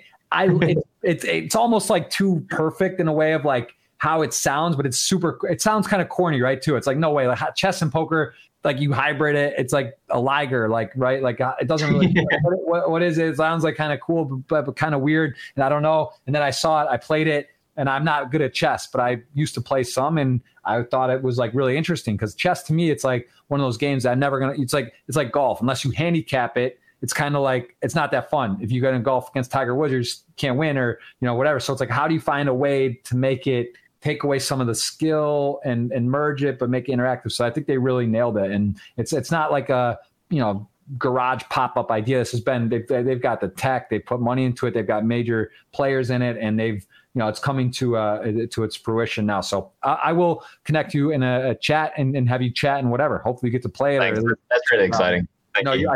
I think you're perfect for it, man. So, all right, let's end on that note. Is there any other things you want to chat about before we do this $55 ticket giveaway? We're going to give away someone on hopefully run. It starts with 55. We all know it. That's how it usually starts. Do you have any closing words, messages, things you want to touch on? You got your charity coming up soon, which you'll have a website launch. I guess you're going to put that up in the near months. Yeah, please, if anybody does want to help with the charity in any regards, please do reach out. There will be multiple opportunities amongst different varieties and domains where people can help. We, I believe, have a very good shot of ending homelessness in the UK within the next 5 years. That's our goal. And we're with all the biggest names, and we've got a lot of impetus and a lot of brilliant people on our team. So if anybody does feel any way inclined to help out, then please do reach out. And that's awesome, man. Please let me know when it's that time. Give me a shout out on that. I would love to do that. I'd also love to check out your the coaching thing. So maybe you could send me some info on that. I may see it's on your website, but I would be interesting to go through that. And then also, like I said, I think that's it's actually studying poker and reviewing. It's always a bit cumbersome. It just seems like, it's hard, but I think on this Check the Side, for example, which is great that we're both involved, that we could maybe plug in a tournament, look at the end game and sort of go through. I think like in particular, I would love to look at the last 2 tables, 3 tables, right? Like the end game, kind of looking at some of the, it's interesting too in tournaments where it goes from 9-handed or 8-handed. And then at the final 2-3 tables, there's a lot of 5, 6, 7-handed. Yeah. You got to go mental in those spots, at least some of the time. Yes. So that would be a lot of fun to look at. So, all right, let's, someone just said they logged in the second to check the side. That's awesome. We'll talk more about that. And then we're going to go ahead and do this retweets here. Is there anything else, man? You got any other closing statements? We're almost at 3 hours. We might as well hit it. We got 3 minutes to go. Make it in the 3-hour club, which I think only one. Yeah, sure. I mean, I could talk for another hour. I'm sure. I'm a bit sleepy just because I haven't meditated enough, I think. But I've been trying to get short ones in the middle of the podcast to stay articulate. But I would say that if people are out there and they're trying to decide whether to be a professional poker player, please do follow your dreams, but please also be very rational and realistic. Poker can be a beautiful, beautiful spiritual pathway to financial enlightenment, and it can be something that can gift you a lifestyle that maybe you've been dreaming of since you were born, or at least since you could start dreaming consciously. And on the other side of that, poker can also steal people's lives. It can be an addiction. It can be essentially gambling if you're not doing it in a certain smart way with correct bankroll management and you're not learning it properly. And most people who want to be a professional poker player don't manage it. So please always have a backup. Please always look to see with a very honest and analytical mind, how good are you at a certain point? Were you expecting to be better? How good are other people by that point? And don't let poker ruin your life, but at the same time, it can be turned into a beautiful thing. It can teach you so many life lessons. Even when you lose, it can be an extraordinary teacher. And don't let other people tell you to only study with solvers. Love it. Who was your role model when you were growing up? I want to do that and your favorite poker player, and then we'll move from there. Get to that juicy 3-hour mark. Yeah. Role model when growing up would be someone completely different to role model now. So role model growing up would have been a scientist of some description, probably someone like Feynman, the mathematician, or someone like Einstein, or somebody. I don't know. There are different mathematicians, the Euler that I particularly liked, but now there would be people who are, I would say, people who have managed to find that beautiful inclination between or duality between rationality and spirituality, like kindness and logic and things like that. So there's a guy that, if anyone's curious in learning about Eastern philosophy from somebody that's extraordinarily scientifically minded, there's a person called Alan Wallace, who is a Buddhist Lama, which is great that they call themselves that. And he has a debate on YouTube called The Nature of Reality with I think a neuroscientist / physicist. Okay. If you're interested in getting into Eastern philosophy, he's the person I go to. Very cool. And what about poker players growing up? Is there anyone you just love watching on TV, respected, like Poker After Dark, or whatever else? Was there some other stuff that you looked up to, or just like, man, that's cool, that makes me want to play poker? Yeah, I mean, Joe Stapleton was one. He was probably my number one. He was the person that when I met him, I was the most kind of like, oh my God, it's Joe Stapleton, Right. Starstruck's the word I was looking for. And I loved Daniel Negreanu. I still really respect Daniel Negreanu and really think he's an awesome person. I don't know what he's doing with his life at the moment, but whenever we've spoken, it's been extremely pleasant, and I think he's force for good in the world. I really did like Doug when I was growing up, and I still think he's a great role model in some ways for how hard he works and the energy that he puts out with positivity when he's playing, and he's always laughing and smiling. He's good for the game. Who else is great? Some other people are great at the moment, man. Like the people that I'm spending all my time watching are like you and Lex, and that's kind of it. There are a few other streamers that I pay attention to, but I'm sure that everyone listening to this has already watched all of your content. But go rewatch it. It's great. I appreciate it, man. Again, I'm very excited to be aligned on this Check the Side. I actually have showing this to Party Poker because they have the My Game, which I believe, they made a big steps, and Rob, they're trying to not let people, they're trying to protect the players. And like also it's a learning process to try to do some of this new stuff, taking some risks. I think My Game's great. I think it's a really interesting. What's My Game? It's a way to review hands. It also gives, it's got similarities to Check the Side, but just different, where you're able to sort of replay hands. It gives you a ranking, a score. It's showing you what areas of your game. It's in. You should check it out. It's kind of. Yeah, I'll look into it. Skeptical, but I'll look into it. No, yeah, I've seen it. I've gone through it. I think it's good. I think that Check the Side would be an amazing compliment, and I know Luigi and Check the Side, they're looking to, because Stars has Boom Replayer kind of like tagged with them. I think that good point. Party Poker needs a good replayer. That's a good point. It would be a huge ad, and it's Rob is dealing with a lot, right? And he's got there's people within Party. There's a good system, but I think they would really benefit to find a way to sort of incorporate or be involved. So I think it's like the perfect fit. It's just kind of hard because there's so many of these type of businesses or replayers or things, right? So it's like you got to really grab the attention and say, look, this is how it works. This is what it is. Let's take this seriously. And I think it's one of the few things that could actually make a big change in a quick period of time where people are just going to love it. And I hope Party gets involved with it. So I'm going to do my best to get that in front of them and have them see it. John Duffy is still in the chat. He said he went out for a walk. Well, a long walk, and you guys are still here. John, this is not a hobby. That's what we tell them. We like to keep it going. So, all right, let's roll this $55 ticket, and then we'll again thank you for your time and everyone who tuned in. Really appreciate it, and then we'll ride off into the sunset and collaborate in the future. So you tell me when to roll, and someone's going to win it. All right, good luck, boys. 3, 2, 1. Boom! There it is. Gav Passad sounds like a guy who's won before. I recognize his name. Boom, he has won once before, but hey, being lucky twice is allowed. That is going to close us out. Thank you so much, man. Really a treat. Feel like I know you much better now. We've had a firm chat, and we covered a lot of ground. So I really appreciate your time. Thanks again, and we'll talk soon. Yeah, beautiful, man. Thanks. It's really nice to get through 3 hours of conversation and still feel like we could speak for another like 5 hours and still just have fun.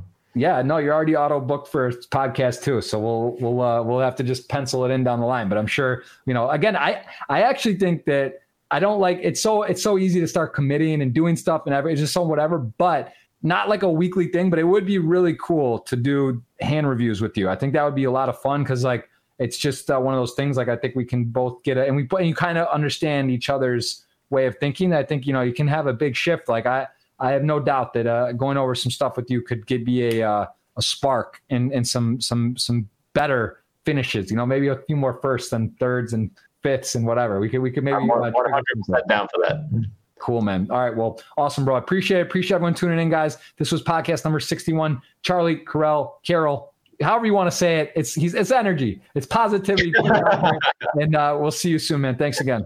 Cheers. Namaste. Yeah. All right, guys, we got another podcast coming up a bunch this week. Thanks again. And we'll be live on Twitch in a bit. Gonna have some lunch, and I will see you guys soon. So cheers. Bye.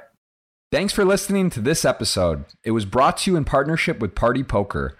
Go to partypoker.com to play tournaments, cash games, and improve your poker game.